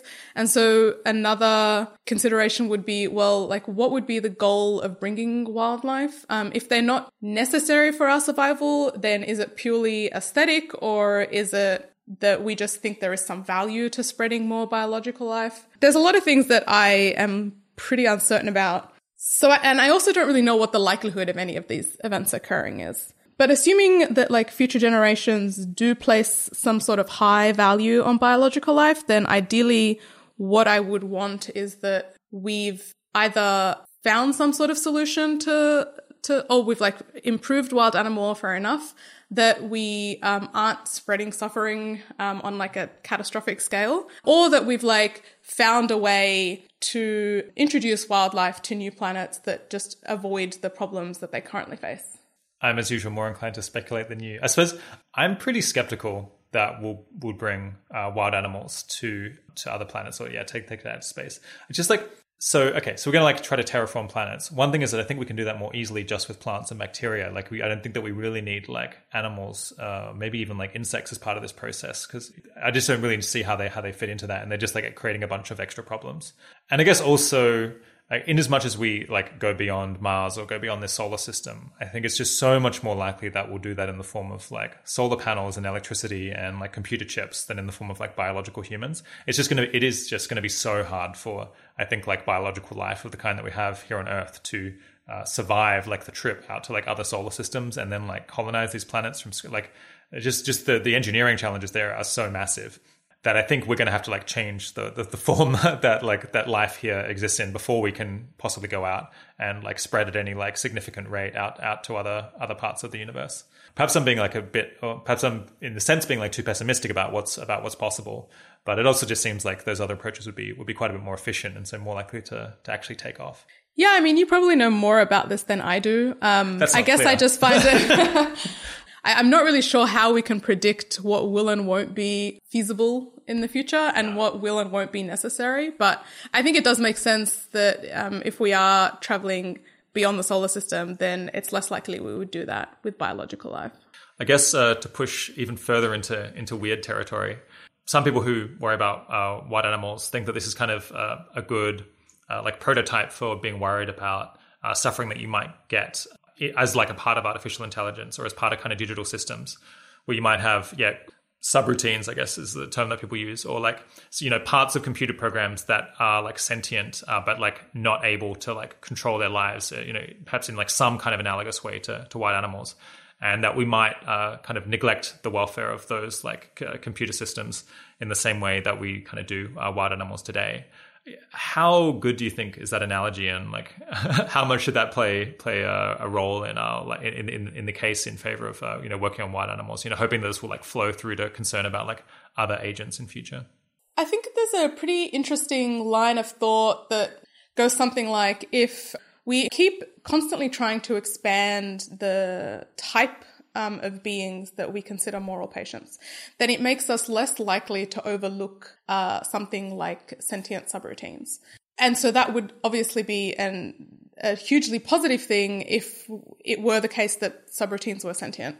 There's another line of thought that is contrary to that, which is something like, well, if we created something artificial, we would just do so in a way that meant it didn't have the capacity. Like there was no possibility of it being sentient because there would be no need, or that there would be, I don't know, there's some way in which we would be able to like factor that out. I don't really know how plausible either of these are. I mean, I think there's like probably good arguments on both sides, but it's just really speculative. And I'm not really sure that I have like a huge amount that I could sort of add to the argument. I think it's interesting. And I definitely think there is like some value to the idea that we should constantly stay alert to the possibility that we're overlooking some beings from our like moral circle. But I'm not really sure. It doesn't really seem obvious to me that focusing on wild animal welfare is the most promising way to do that, or that there's necessarily a link between like wild animal welfare and whatever the next version of potentially sentient being that we're unfamiliar with is. Yeah, I think that's kind of my take as well. I agree that there's like some effect here, but it seems... and I think like trying to get people to worry about like possible suffering, like that's in non-biological forms, like on computers in future, is a good goal. It just seem like doing it via the wild animal route. It's like bringing with it a whole lot of like challenges that you might be able to avoid just by talking about that directly. 'Cause I think I remember seeing some opinion polling, I'll try to chase it up, suggesting that many people did believe that it was possible that artificial intelligence in future could have pleasure in playing. And so that there might not even be like that much skepticism about that. It might be almost easier to get people to worry about like AI as a moral agent than to get them to worry about wild animals. And certainly to like try to get them to worry about AI via getting them to worry about wild animals. I tend to favor directness in plans in general. Yeah, I guess there's maybe some value to the argument that people tend to change their values incrementally. And so it might be quite a large step to take them from the small number of animals that are currently within our like sphere of concern to intelligent or sentient subroutines. And maybe it's easier to sort of introduce gradual changes to people, to introduce gradual moral patience so that when they do encounter something as strange as artificial sentience, they're less likely to object to it, or they're less likely to find it really absurd. Do you think that long-termists like me kind of overrate or underrate, or perhaps appropriately rate the work to address wild animal welfare? If we're talking about trying to promote the value of the long-term future, then I think long-term SDAs have probably accurately rated the like importance of wild animal welfare. I mean, it's kind of hard to get a sense of how important people think it is, because when long-termists talk about what's important, they tend to just talk about, well, what can we do if we're focused on promoting, or if we're focused on having impact from a long-termist perspective. I guess one thing that would be interesting if there was more discussion of where and if at all there is intersection between the things that might be really promising from a near-term perspective and that could potentially also be promising from a long-term perspective. And I think these are probably likely to be much less important, but I would be interested in seeing if there are ways that we can leverage things that are already happening, or that I guess cause areas that people think could be quite robustly positive because we can do something about them now, whether we can leverage that to add value to the long-term future as well. Let's move on to talking about kind of different approaches that people might take to solving the problem, and kind of how tractable they are, and maybe looking at some more of the details. I guess in terms of direct work, what interventions other than the ones you've already mentioned, kind of do we have some confidence actually are do have a positive impact on wild animal suffering right now? Yeah, so unfortunately, I don't actually think there are, I guess, other than the category of interventions that I mentioned, so ones that don't really have an effect on populations and just try and improve things that we're already doing. I wouldn't say that we're confident that there is anything beyond that could have a positive impact on wild animal welfare. I think there are probably lots of potentially promising ideas. So, for example, Ozzy Brennan, who worked on the Wild Animal Suffering Research Project, did a really comprehensive literature review of contraceptive techniques that we could use on overabundant species. So not just on species that tend to be culled because they interfere with agriculture, but also just generally overabundant species. And sort of came out after doing the literature review with a sense that it's likely to be a net positive intervention. But I would say that that's just the beginning of a much more detailed investigation into what it would mean to try and implement something like immunocontraceptives for overabundant species, particularly if we're not constraining the region. Why is the region important? So the way we currently cull animals tends to be we focus on where they are most overabundant and minimize the population in that particular environment, largely because they have the most adverse effects in that environment. If we're interested in just addressing overabundance, then we would be addressing it on a much larger scale. It would still be localized in the sense that overabundance tends to, species will tend to congregate within one environment, but you'd be applying it across a lot of different regions at the same time, maybe, or consecutively, and that sort of increases the risk that we see some effects that were unintended or unexpected. How would you actually, at an affordable price, do contraception on kind of animals at a mass scale? I don't actually know. There isn't actually any contraception that exists currently that you could do on a mass scale at a low price.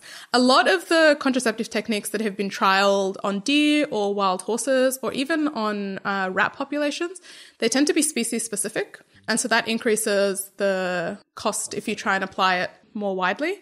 I think there's some research that suggests that immunocontractives could work across species because they target the immune system as opposed to targeting some specific reproductive element. I guess as opposed to targeting the specific reproduction system of a particular species. So if you engage in mass contraception on some animal there was a lot of, I guess people might be concerned that, just other animals would fill the same niche. I guess, what are the ways that this might backfire? And why do you think Ozzy came out thinking that it was probably positive overall? So the ways it might backfire could be that when we reduce one population, what we end up seeing is just another animal comes and fills up that space. Another reason it might backfire is that it's not really obvious to us that we can appropriately manage populations when we try and reduce them. So, and this could be when we try and cull them as well. So like governments try and set quotas, but these quotas aren't really based on very accurate understanding of what the like ecosystem or environmental carrying capacity is. So it's very hard to strike the right balance. And with something like immunocontraceptives, it might be even harder because you could be introducing it either animal by animal, or you could be trying to have it just transfer from animals. I'm not really sure if the second way would be feasible, but it sounds like it would be a much more cost-effective approach. The goal of using the contraceptives is to reduce the population numbers so they'll have fewer children. And that means that there'll be, say, more food to go around for each member of this species. Or I guess like more nice places to hide for like some species to reduce their stress by reducing the population density. The idea behind it is that overabundant species exist because something's gone wrong with the balance of the ecosystem. Either predators have been removed, or animals have been introduced into the environment and they've been able to take it over, or for some reason, what used to be a controlling factor no longer exists. So animals tend to become overabundant, and then they have a strain both on the environment. They start to face an increase in resource competition, and it also has a negative effect on the other animals that share that environment. So it might be harder for them to access resources as well. There might be an increase in aggression because there's just a much denser population of animals altogether. We might also see like it becomes easier for diseases to spread, again, just because there's like a much denser population of animals. So there are a lot of ways in which overabundance can be negative beyond just the fact that there is like an increase or there's like a shortage of access to resources. Being Australian, I can't get the thing that I always imagine in this case is kangaroos, which is like commonly there seems to be like overpopulation of kangaroos, and I'm not sure why. I'm not even sure whether there really is overpopulation or whether they're just inconvenient to certain people. But I guess there they just tend to go out and shoot them en masse, right, to lower the population numbers. And I suppose this is an alternative way of doing that seems less cruel, and I guess like might have a more lasting effect on the population by just like reducing the number of children that they can have the next generation. Yeah, it would definitely be a much more humane approach because, well, the current problem with culling is that it's not a sustainable way to reduce populations. You have to do it every few seasons to keep populations low. And especially when you have overabundance of a native species like kangaroos in Australia, it's very hard to control because part of the reason that they've become overabundant is that in Australia in particular, predators have been largely eliminated in the environments that they tend to live in, and we've reduced their natural habitat quite a lot. I mean, technically they're overabundant because they have a smaller habitat, not because they're reproducing at a rate beyond what the environment could have contained. Yeah, is there any role for gene drive technology here? I'm just kind of spitballing. I mean, I think there's a lot of like promising options that are coming out of like CRISPR technology or the sorts of stuff we're seeing from gene drives. I think it's kind of hard to see how we could like feasibly use gene drives at the moment. One of the main concerns is that you wouldn't want to release something in an environment without being able to contain it that is also irreversible. And that's because if we don't know exactly what will happen, we can't really take back the decision we've made if it ends up meaning that things get worse. So I'm pretty wary. I think there's a lot of promise, and I'd be really interested to see more work being done, but I'd be pretty wary of placing like too much emphasis on the benefit of gene drives at the moment. And as much as we're worried about diseases like causing ongoing suffering, what about kind of vaccination programs, or is there any kind of medical treatment you can provide to make animals' welfare like better while keeping them without like necessarily changing the numbers so much? I think this is something that animal ethics has looked into. I haven't actually looked into this a huge amount. It wasn't the focus of my research, and Ozzy also didn't get a chance to look into it. It could be interesting to see if there are ways that we could vaccinate animals that doesn't necessarily shift their populations. We did it in Europe with rabies. I mean, and that was like largely so that rabies transmission to humans would decrease. But I would have expected that it would have had an effect on the population of foxes in Europe as well. And I'm not really sure what the outcome of that was. So it would be interesting to maybe look at, the 10, 20-year effects of eliminating or vaccinating foxes, seeing whether or not their populations fluctuated or whether they would manage to remain stable as a result of like this program that we ran. I guess it seems like maybe it's naive to think that you can get rid of diseases without changing population numbers, because kind of any disease is going to like reduce the fitness of those individuals to some degree. So change the population a bit. But maybe you could like find diseases that are particularly unpleasant to have that like don't have a huge effect on fitness. I suppose. Yeah, I guess I'm not sure what those would look like, but there must be some that are like, more suffering heavy than they are like population changing. Yeah, there might be diseases that don't necessarily shorten or drastically shorten lifespans. They just create chronic pain. I guess the contrary argument is that if a disease weakens an animal, it makes it easier prey. And so even though an animal might not die as a result of a disease, the disease contributed to them being predated.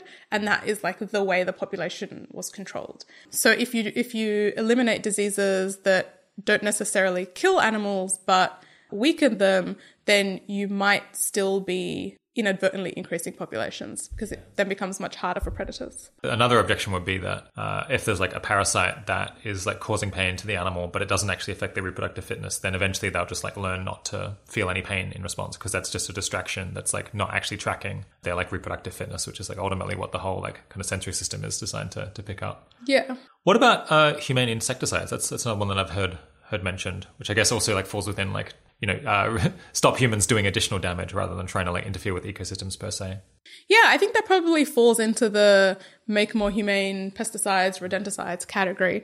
It's a bit harder with insecticides because we don't really have a good sense of what the physiological effects of insecticides like what they are for insects. So we have a sense of what they end up doing to insects, but we don't really know how that affects the insect. So for example, there are insecticides that basically coat an insect, and insects have, this is again going to be a very layman's description, but they basically breathe through their skin. And so if you coat the layer, if you like cover an insect's skin with this layer of like poison, we would assume that they asphyxiate. But it's not really obvious if they asphyxiate very quickly, if when we see that an animal has stopped, like an insect has stopped moving, is it dead? Is it just unable to move and dying of starvation? Is it conscious in the sense of like being awake or not?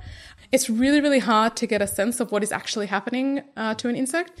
And so ideally what we would want is an insecticide that kills rapidly. But it's not really clear how you would do that. I mean, one question is does anything like that already exist? And the second one is, if not, can we do that? I suppose if you could find some chemical that like shuts down the nervous system or something like that, like as quickly as possible, assuming insects are conscious, that's much better than having them starve to death really, really gradually. Yeah, that would be ideal. But again, it's like not really clear how you would, how do you find like a... dioxin for insects. Yeah, exactly. But yeah, that would be ideal if we could find something like that. I wonder, people who invent insecticides, I would think that it's a pretty big business and that they would like study exactly the effect that it has on them. I mean, I suppose they're not thinking about it from a welfare point of view. They probably couldn't care less about that. But you'd think they'd want to know the pathway by which it's killing them quite intimately, so that they can come up with other variants of the same thing to find other products. The same way there's like, we make one medicine, then we look for like variants on it, and we kind of want to understand how it works so we can understand the disease better. Well, I think there is an understanding of how it works in the sense that they understand how it immobilizes an insect and then the insect dies. But there's not an understanding of like what is internally happening to the insect. How does it feel? Yeah. Or even just like what functions are happening inside the insect as a result of this poison or bait that they've eaten. And that is probably like much less important to people who are interested in pest management, because for them it's just what is the most cost-effective way of eliminating as many animals as possible, or eliminating as many insects as possible. So, which of all of the things that we could do to help wild animals today do you think we might actually want to start doing? I mean, I guess I go back to sort of the examples that I gave at the beginning when you asked, like, what are the things that we materially could do now? I think it's a smart starting point because we're unlikely to get a lot of objection. They're pretty robustly positive, and it doesn't really seem too difficult to try and come up with ways to solve a lot of these problems. I mean, I don't know how we would create humane slaughter methods for wild caught fish, but there's a pretty clear path we can follow. And same for, if we follow trends of insect farming and it looks like it's growing and becoming cost competitive, well, there's like historical advocacy that we can rely on to help us like prevent this from becoming a much larger problem. So I think with like things that humans are already doing, the reason I like them is because they're easier to accomplish. They're clearly positive. You're more likely to be able to get support for them. And they also, I guess, give the movement in general a bit more cachet. They sort of like ground it in things that don't seem very strange or weird, but things that seem quite sensible that we should all be like striving towards. Well, one angle on this is what things can we do now that like are robustly helpful to wild animals? The other angle is like what's kind of the first thing you want to do from like a publicity stunt point of view, or from a like opening up the public to, so perhaps like humane insecticides doesn't look so good because it's about insects, which is like a bridge too far perhaps for most people. But this thing about like, yeah, catching fish and killing them humanely maybe is like, you know, a better starting point, and then you kind of move on to the thing beyond that once that's got general recognition and so on. And I guess something around, yeah, like doing contraception of kangaroos rather than culling them might be a fairly good one here, because like kangaroos are very sympathetic animals. People tend to don't like the fact that they're getting culled. It's quite controversial. If you're like, well, they're wild animals, but like even so, we like shouldn't kill them. We should like use contraception because that's like nicer.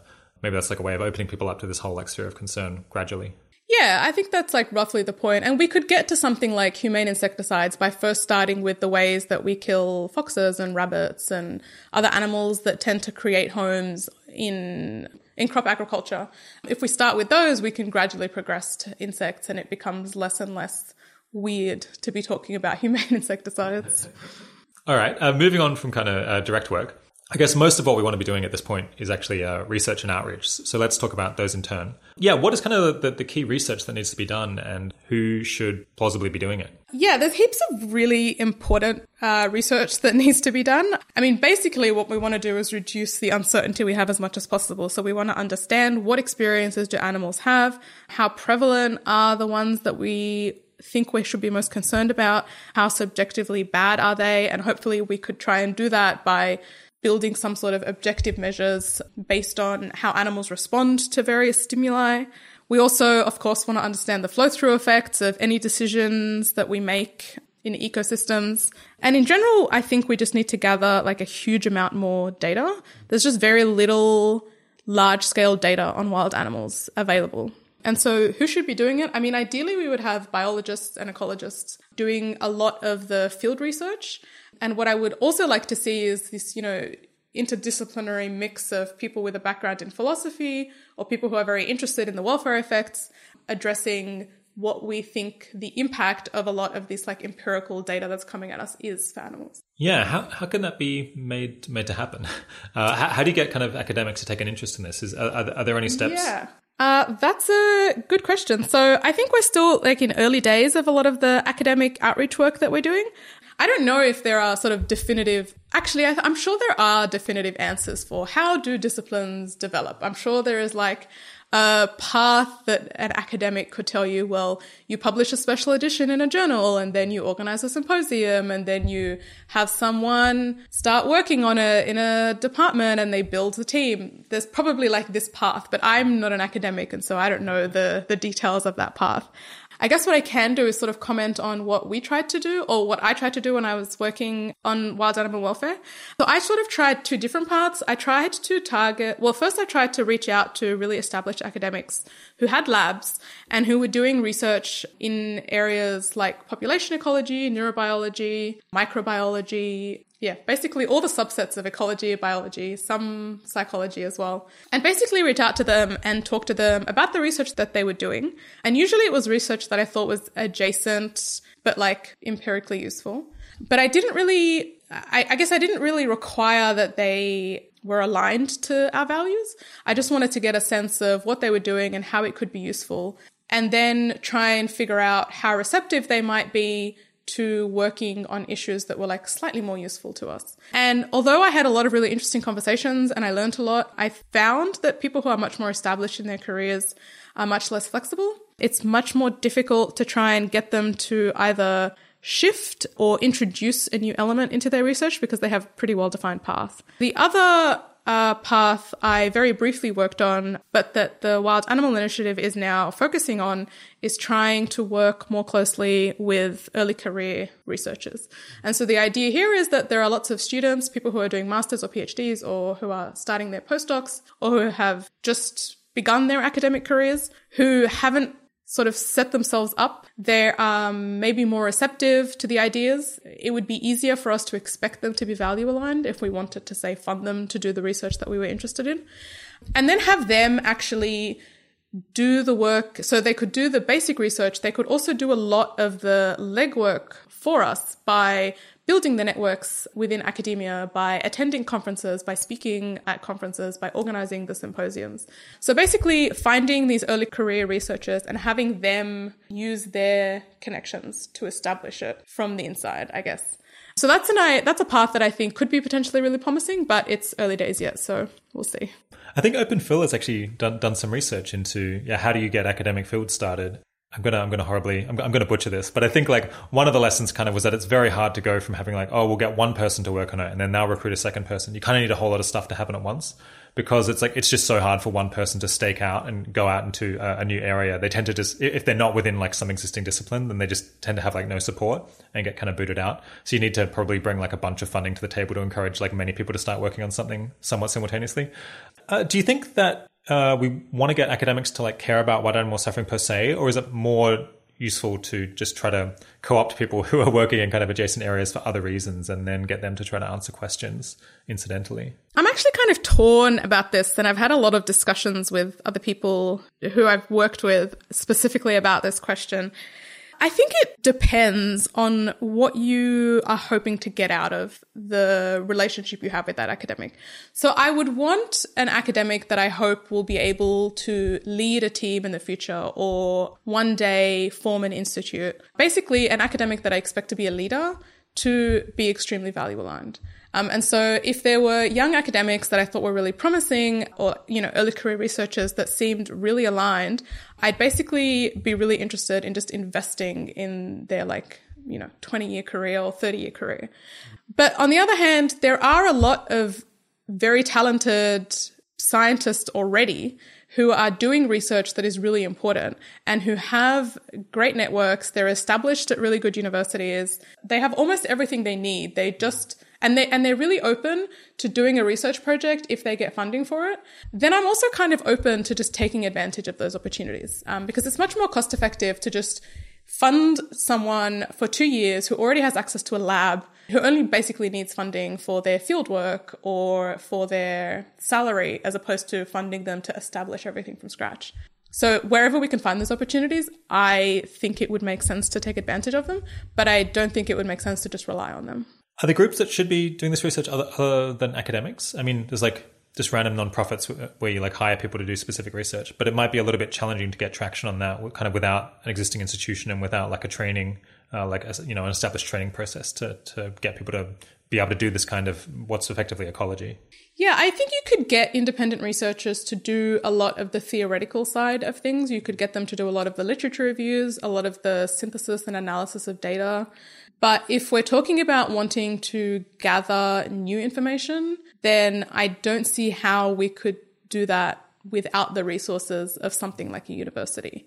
Are there any agricultural groups that are I guess I'm kind of, again, just speculating here, or spitballing ideas outside of academia. I guess it's farming groups or something like that. I mean, there's probably organizations like the CSIRO out in other countries that tend to have huge amounts of government funding. That's Australia's commercial-ish government research agency. Yeah, exactly. And it's very difficult to have any say in what their agenda is. And I imagine it would just be extremely difficult to sort of get any leverage out of something like that. But I'm not really sure if there are smaller research groups that are doing independent field-based work. I'm not really sure of that. Are there any kind of technologies that could eventually enable us to really successfully reduce wild animal suffering in a very big way? And kind of how fanciful are they?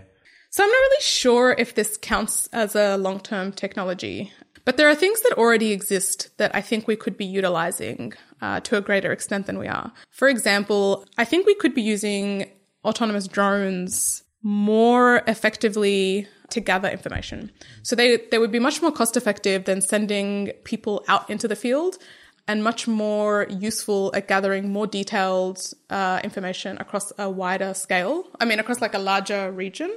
I also think we could be maybe taking advantage of like satellite technology more to get a better sense, to build or map out climate models or ecosystem models to try and sort of build historical maps and maybe forecast future trends. I think this stuff does happen, particularly in like population ecology work. We do see a lot of this already, but it could be used to a greater extent. And one reason that maybe it hasn't so far is that it's very expensive, and no one has really come with the funding to enable existing researchers to do that unless there's like a very strong incentive. So unless there's like a reason that the government is really interested in this, or there's an industry or a corporation that's really interested in this research, it's pretty hard to just like for researchers to access that kind of technology. Do you want to speculate about something, further in the future? I guess, in 1,000 years' time, could we have lots of drones everywhere, like teaching insects to have small litters and, I don't know, providing just the right amount of, like monitoring the numbers of each different species and providing just the right amount of contraception such that they have an easy life? I do think that if we are going to do anything on a larger scale, it probably will be autonomous. Like, it's not going to be people going out to all of these like remote places around the world. I guess I don't really have a good sense of what exactly that would look like. I don't know if it would be, we would just have robots maybe monitoring ecosystems and making sure that they are always in balance, even after we make the changes that we think are like beneficial for wild animals. Or if it would be a change that's like much weirder and much more unexpected than that. I mean, I think Brian and David Pearce have both like speculated much more ambitiously than I'm probably willing to. And so I guess I would probably recommend reading some of the stuff they've written on this. They have some really interesting ideas. But yeah, I think I'm maybe not someone who spends a huge amount of time thinking about what it would actually look like. I'm more just focused on what can we do now, and then hopefully we'll get a better sense in like, 2 or 3 years what it might look like in like 20 years. When it comes to like big mammals, I guess what you want like robots to be going out and I guess like providing lots of food and water and shelter to all of the animals, but then using contraception to make sure that they don't increase their numbers, like in response to having all of these new resources, which is basically like what we have for humans. It's like we're really rich because we've got like all of these machines that provide like abundant wealth for us, but then we have to make sure that we don't like produce way too many people such that like all of those gains are then like whittled away just by like massive population expansion. So we could just try to do that, something like that for animals, but it's like obviously much harder to do it for animals that don't understand what's going on, whereas like humans kind of do. I think it would probably maybe be easier for animals because I anyway am a bit more comfortable with taking a paternalistic approach to animal welfare than I would be to, human reproductive rights. So the challenge will be in how effectively robots can monitor environments and make the changes as needed.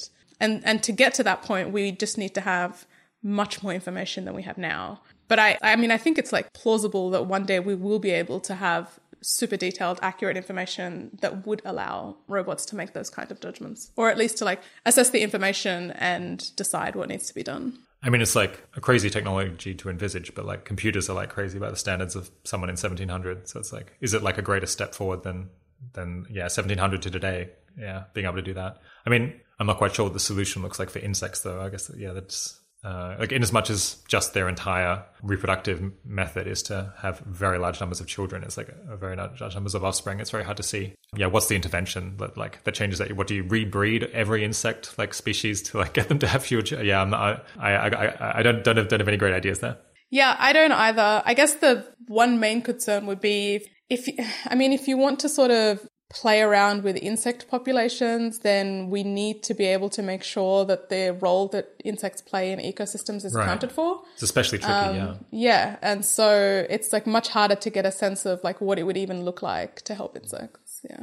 All right, moving on from research to outreach. How important do you think outreach is in kind of this whole package of work to address wild animal welfare? And do you think it might be premature to doing much outreach at the moment? Yeah, I think we maybe talked about this a little. I think outreach is really important, but I think it's not super important to do a huge amount of broad public outreach. It makes a lot more sense to focus more on encouraging academic support or encouraging support amongst communities where we expect to find people who could and are interested in doing this work. I don't think wild animal welfare is one of those cause areas that needs a huge amount of public support, at least not at the moment. And maybe not even at the point where we're contemplating policy. It seems more likely to me that it's the sort of issue that is kind of obscure to most people. The solutions might seem kind of obscure and far removed. And so maybe it's the sort of issue where we just have like lobby groups that liaise directly with like policymakers. And that's actually the best form of outreach that we do. I don't really know when we will get to that point, but I think for now it probably makes sense to try and limit the outreach we do to the communities that we expect to be the most useful. Yeah, which communities are kind of the most plausible allies here? Seems like some people are enthusiastic in the animal welfare and animal rights communities, although like certainly not everyone. And philosophers, I guess, seem to be the other group that are very interested in this topic or unusually interested. Yeah, do you think those two are kind of good groups to expand into, and are there any others? Yeah, I mean, the EA community obviously has been a huge supporter of wild animal welfare work. I do think that the animal advocacy community is a promising like next ally. I think it's a bit more of a challenge there because there's a lot of, I wouldn't want it to seem as though I actually wouldn't want to detract people from farm animal work if that's what they're focusing on. So right now, what I would ask of like people in animal advocacy communities is to just be aware and maybe sort of encourage them to think more about the issue, but maybe not so much encourage them to shift their priorities if they're already working on farmed animal welfare. I think like the other communities are probably also ones that I have already touched on, so primarily academic communities at the moment. I imagine that in future doing outreach within the political sphere will be really useful, and that potentially there could be allies at like think tanks or research institutes. But for now, I think we're trying to keep it as limited as possible, at least until we have built a larger group of people working on it, like we've built a larger community and we have like better answers to some of the more like core questions. I know, the wild animal welfare agenda sometimes gets a bit of antipathy from, I guess, animal liberation people. I guess like probably some animal welfare people as well. I guess like environmentalists also sometimes like find this a bit confronting. Yeah, have you encountered any of that yourself? And do you have any thoughts on how to address it? I've actually been really lucky in that most of the conversations I've had with people who were initially, or even after the conversation, skeptical of wild animal welfare work, they've been very polite and positive experiences. I haven't really encountered a lot of people who have seriously engaged and then sort of come away. Well, I mean, they've seriously engaged and then come away unconvinced, but there hasn't been any like animosity as a result. I guess if I were giving like very general advice, I would encourage people to not spend too much time trying to convince people who do have philosophical objections. So. Yeah, I mean, to the extent that people have predetermined values that they're unwilling to change, it doesn't really make a lot of sense to try and change them. I think there are probably more effective uses of time. Just like go find someone else who's more sympathetic to begin with. Yeah, exactly. And there are probably a lot of people who are actually very undecided. And so it might make more sense to actually focus on like the majority of people that don't have very strong opinions than to focus on the minority that vehemently disagree with you. Yeah, I think that's generically good advice, is that it can be a real trap to constantly argue with people who strongly disagree with you. I mean, the thing is, they'll come to you. They'll definitely be available for conversation potentially, but it makes a lot more sense to try to identify people who are undecided or like leaning in your direction or already sympathetic but don't yet know it. I guess other people have reported that they sometimes get antipathy from these groups. I guess like you're just a more like sober, reasonable person who doesn't like to mouth off a lot. Do you think that is one of the reasons why you haven't had like like many difficulties with people in other communities or people with different values, like being hostile to the work that you do. And maybe that's like an optimistic thing that like, well, actually, if you just like are a serious person who isn't just there to like have a provocative philosophical argument, then people are more likely to take you seriously and not just get annoyed. I mean, it could mostly just be that I don't expose myself to a huge amount of people. Okay. And so maybe it's just that there are less people who've come into contact with me than with others.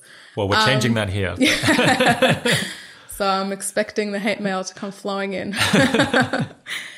I don't know. I mean, I can imagine that a lot of the animosity that people might have comes from feeling very put off by like a counterintuitive case for, you know, disregarding the integrity of nature or proposing that maybe the best way to help some animals is actually to reduce their populations or limit the number of animals that come into existence. I can imagine how these would like rile people who are very passionate about like ensuring animals, you know, live their full natural lives in the way that, I don't know, nature intended.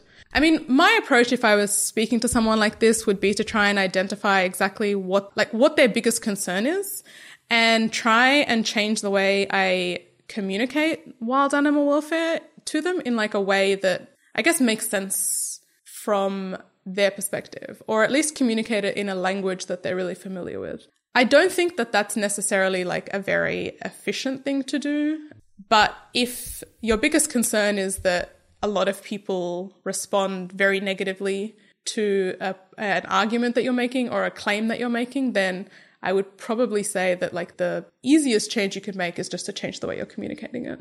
All right. So we've talked briefly about like direct work and kind of a research agenda and some outreach. I guess people's biggest complaint with this whole area is that it's not tractable to work on.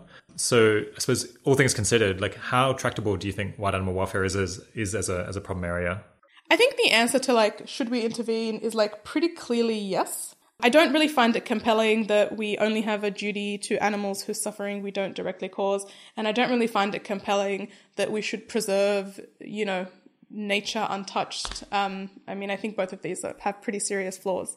So I think we definitely should be intervening. And I think it's quite clear that there is like no clear-cut solution to like the entirety of the problem or even to like a very large portion of the problem. But I think that there are a lot of incremental improvements that we can make. And I don't necessarily see that as like a cop-out. There are a lot of cause areas where we start with incremental improvements and then see what develops as a result. And so I think if we're thinking, or if we're not conceiving of tractability as like, how can I solve the largest amount of this problem, but what can I actually do to address it? And what I can do to address it is like quite small, but still important, then I do actually think there are really promising cost-effective things that we can do. There actually are some like tractable things that we can do to help improve wild animal welfare. And while we're doing that, we can also be spending time acquiring more information, which will help us figure out the answer to the bigger question, you know, what are these like feasible, long-run, net positive things we can do on a really large scale? In this last little bit, it'd be good to talk to, I guess, people in the audience who've listened to this and potentially interested in actually trying to solve the problem. First up, would you recommend working on this problem? I mean, you've like kind of slightly transitioned out of it into something that's adjacent. Do you think that wild animal welfare is a good thing for like more people to be going into? And if not, like what else would you recommend they do? I think I would recommend the problem, but it depends a lot on like, so the strength of my recommendation depends a lot on the type of person that, you know, I would be speaking to. And it also depends on like what they're most motivated to work on and where their skills happen to be a really good fit. So, I mean, I wouldn't recommend working on wild animal welfare if your primary motivation is like long-termist considerations. I wouldn't recommend working on wild animal welfare if you're already working on farmed animal welfare and your skills are really well suited to that. But I would recommend working on this problem if you're someone who has really strong research skills, you have the right background in life sciences, and also you're motivated by problem solving and by really difficult problems that don't have a clear-cut solution. And also if you're the sort of person who's just really comfortable working with uncertainty. So this is like, it's very early days, and the sorts of people who work on this now can really shape the movement. But as a result of it being unshaped, there's a lot of groundwork that needs to be done. But there are a lot of people I'm one of them who just really love jumping into something that is like really unshaped and like trying to give it some form. So I would probably recommend it to people with those like particular attributes. Yeah. Are there any other kind of attributes that are important given the importance of like not messing up, kind of shaping this like set of concerns in kind of its early days when like it could spin off in the wrong direction? Yeah, I'd say it's probably important to have like quite strong communication skills, or to at least be savvy in the way you communicate. I think it would be really important for people who work on this to be the sorts of people who are willing to engage in a lot of conversations with people and figure out how to have disagreements in a really respectful and positive way, which is not that easy. And outside of the EA community is not a norm that a lot of other communities have developed. Not always a norm in the EA community either, but well, my experience, at least it's an ideal. Sure, okay, maybe it's not even an ideal in other communities, which would make it like much more of a challenge, especially given how strange the cause area is. So, as you said earlier, it seems like there's something like under 20 full-time people working on this and under $1 million going into it per year. So I guess in terms of my question is kind of what projects are there and what are they working on and kind of what people are in the space. And it's like, I guess it sounds like we might be able to almost give a completely comprehensive global index of this. do you want to try to do that?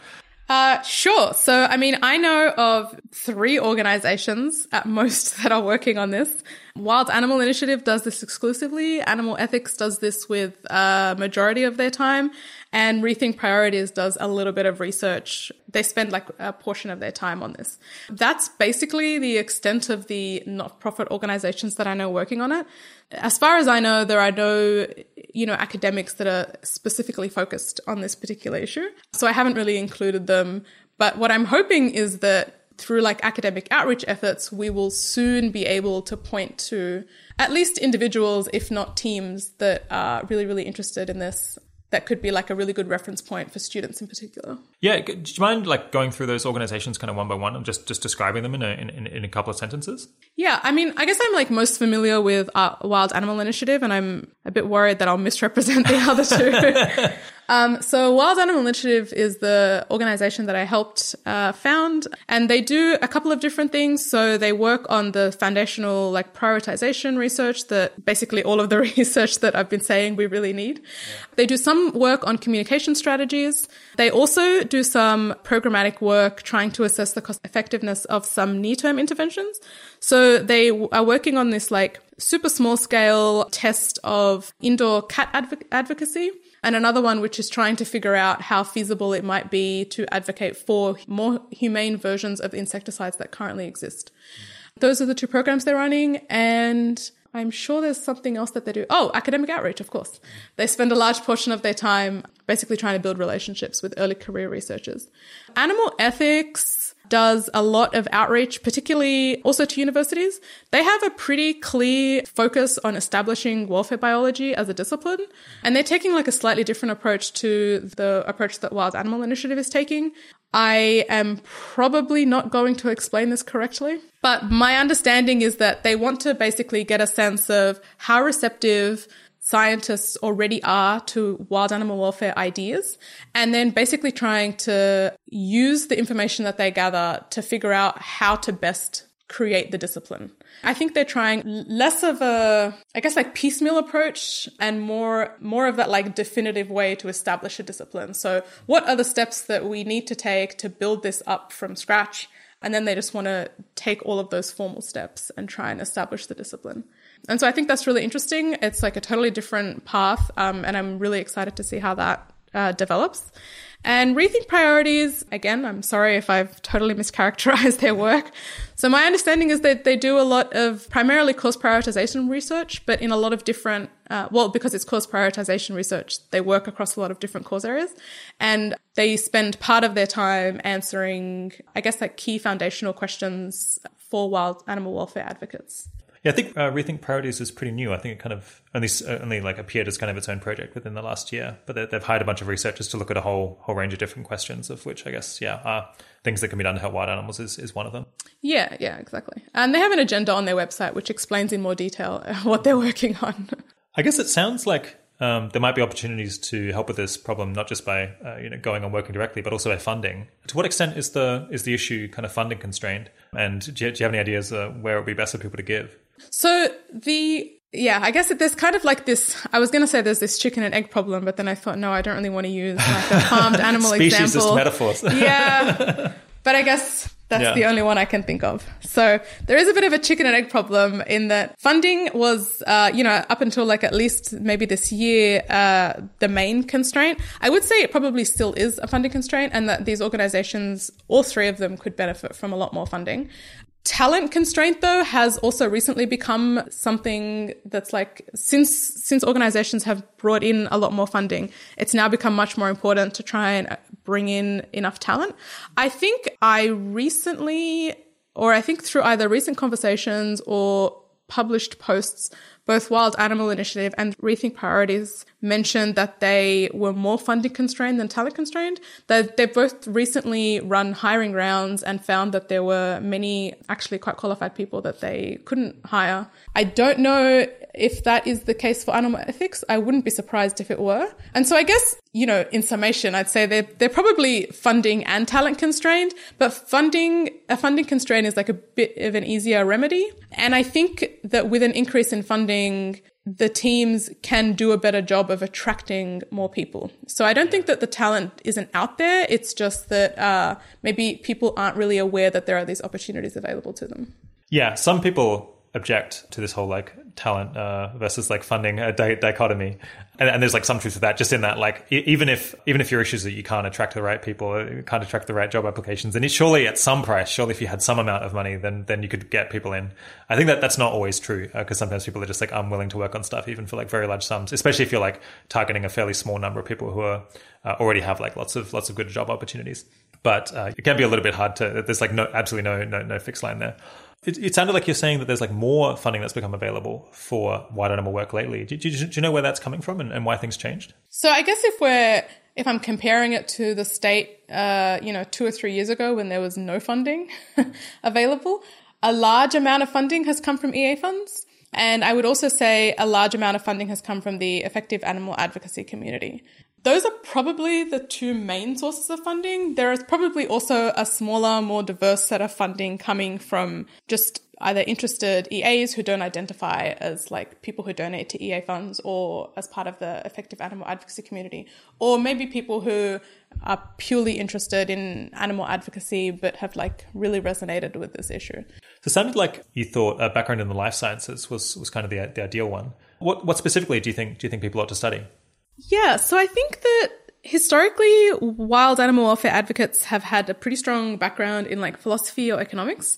The sorts of subjects or the sorts of backgrounds I'd be really interested in would be ones like zoology or neurobiology or ethology, evolutionary biology. These are basically all facets of like this, the two main disciplines of biology and ecology, primarily because they will build a really strong understanding of biological organisms, and also because you get a really good understanding of ecosystems. And those are basically the two areas that are like core to the sort of work that we need to do. So any sort of degree within these disciplines is useful.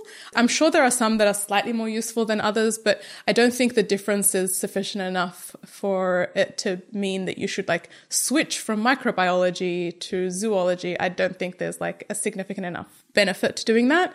So I would say just generally having a strong background in some of these subjects, and also just being really interested in it, is really important as well. What are the classic events that kind of people in this community go to where it might be possible to network really quickly? The main event I would say is the EA Global Conference. That's sort of historically where most of the wild animal welfare community tends to congregate. I'm hoping that Wild Animal Initiative will soon start organizing a Wild Animal Summit, which would be great because it would give advocates a more focused space to talk in more detail. So I guess for people who are interested, I recommend that they sign up to the newsletter to stay up to date with their progress. What are kind of natural jobs that someone can do to try to lead into working in this area if they can't find a position right away? I don't know about specific jobs. I guess I know about the sorts of skills that I imagine would be really useful. So if people can't really get a job straight away at one of these organizations, I'd probably recommend trying to build really strong research skills. And that could be something that people do independently or voluntarily for an organization, or trying to get contract work. I would recommend that people also, if they're interested in one day becoming a researcher, making sure they are as familiar as possible with the literature, particularly in the area or the subset that they are most interested in, and stay involved in conversations as much as possible. If people are not really interested in a research role and they're interested more in like an operations or communications role, then I would imagine that the skills that you could get at an organization working in that role would be largely transferable. And so it wouldn't really be necessary that they need to, work at a wild animal welfare, work in that space to build their skills. They could build their skills elsewhere and bring them over. Some people might worry that, working in this area is like a little bit risky because it's like quite a quirky thing that like some people just might not understand. It's like, why do you have on your CV that you worked at like a nonprofit working at wild animal welfare? What on earth is that? Yeah, is that something you've experienced? And do you think it's something that people ought to take into account? I definitely think it's something people should consider. It's not something I experienced, but I think that's because I had quite a lot of work experience prior to joining wild animal welfare and quite a lot of like conventional experience as well. So for me, it was a much less risky decision because if, I ended up wanting to move back into something really conventional and I thought working in wild animal welfare looked a bit strange, I could always downplay it and play up working at the Department of Defense and, some of the other like more mainstream stuff that I've done. I think this is quite a unique career transition from defense to wild animal welfare. You're a pioneer in that. Yeah, I've really hopped through quite a few different fields. I think if you're new, you're fresh out of uni, then it definitely is worth thinking about taking positions that offer you a broad range of skill sets and that you can like leverage into other jobs. And so if you're concerned that you don't think wild animal welfare is where you want to spend your career, or you think it might, harm you in future job applications, then I would recommend going into something that's like a bit more conventional and maybe spending some of your volunteer time supporting these organizations and then making that decision when it feels less risky for you. What are some of the top articles, or I guess possibly even books that people could read to learn more about this that we can stick up links to for people to check out? There's like a lot of the introductory pieces. So Brian Tomasic has The Importance of Wild Animal Suffering. Yu Kwang Ng has the Towards Welfare Biology, which is very important to read. Animal Ethics has a series of introductory essays that kind of take you through the key considerations in wild animal welfare, which I think are really great, especially if you're really interested in just getting like a good foundational understanding. For more complex or more, I guess, unusual content, I would recommend checking out both the Animal Ethics Library. So they've collated all the content that has been published on wild animal welfare, both at peer-reviewed journals and through independent research. So I would recommend checking that out. It's also, I think, ordered. And so you can go through, if you're most interested in the philosophical side, you can focus on that. If you're most interested in like the economics perspective, you can focus on that. So that's a really great resource. I also think that there are archives on the Wild Animal Initiative page that link to the research that the Wild Animal Suffering Research Project did, and the stuff that Utility Farm did as well. That makes me wonder, what is the intellectual history of this idea? I guess I know, Tyler Cohen wrote a paper about this in the 90s, and Yu Kwang Ng wrote about it like 2 decades before that. Do you know how far it goes back? Is this something that people have worried about for like a more significant period of time? I actually have no idea how far back it goes. I know when I was trying to get a sense of academics that had written on something relevant to wild animal welfare, there was no trend. There were a lot of philosophical papers that popped up, but they didn't really seem to come out at the same time. So it didn't seem as though they were in response to each other.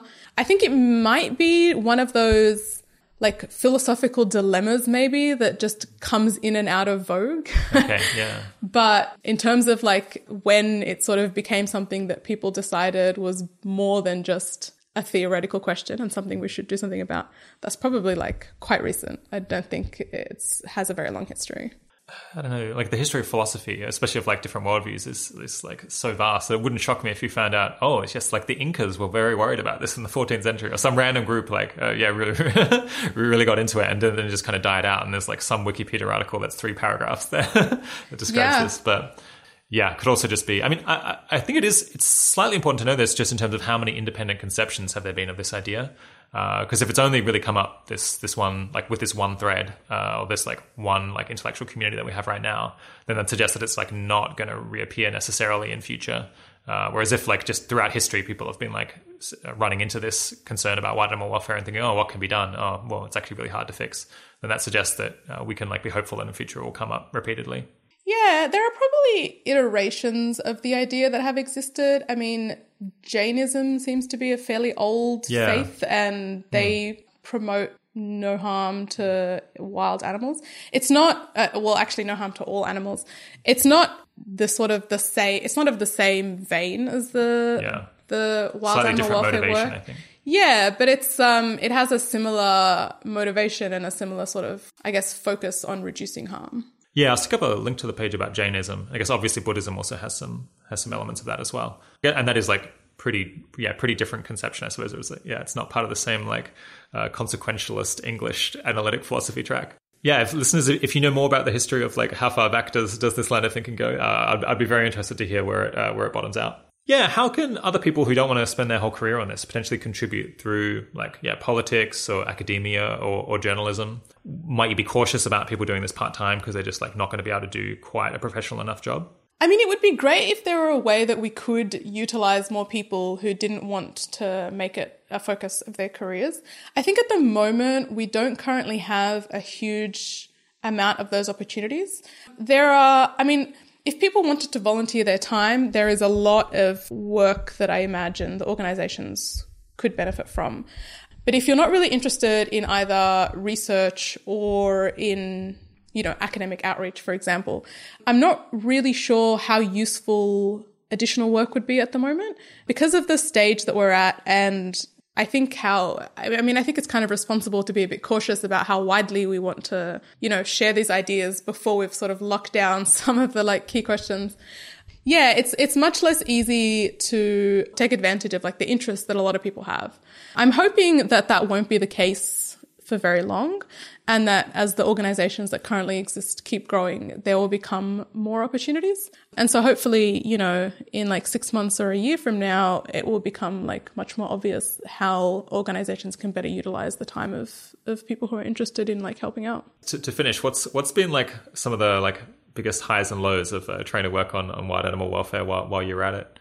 The biggest highs have definitely been how responsive people have been and how, I guess, like the positive reception that I've received from so many people, especially in the EA community. I have often been really anxious about delivering speeches, especially about talking about this issue because it's quite strange. So it's been really, really great how supportive a lot of people have been. I guess I would say my biggest low is that the very first time I ever spoke, I gave a talk on wild animal welfare, was at an EAGX conference. And at the very beginning of my talk, I confused R selection and K selection and didn't realize I'd made the mistake. And so I kept making the mistake throughout the whole talk, and only realized when an audience member asked a question using the correct terminology and I corrected him incorrectly, only to then look down at a colleague who was sitting in the front seat who just looked up at me and shook his head very slowly. And I had this moment on stage where I sort of felt all the blood rush to my head. And I thought, I don't really know how I can come back from this. Well, thanks for coming back and continuing to chip away at this quite neglected and interesting problem. My guest today has been Persis. Thanks for coming on the podcast, Persis. Thanks. It's been really fun talking to you. All right. I hope you've enjoyed this series. You've reached the end of the 10 episodes that we've got for you. If you've made it this far, I would really encourage you to continue trying to learn about the world's most pressing problems and how you can potentially do more good. I'll cover some thoughts on that in a very short final episode titled What's Next?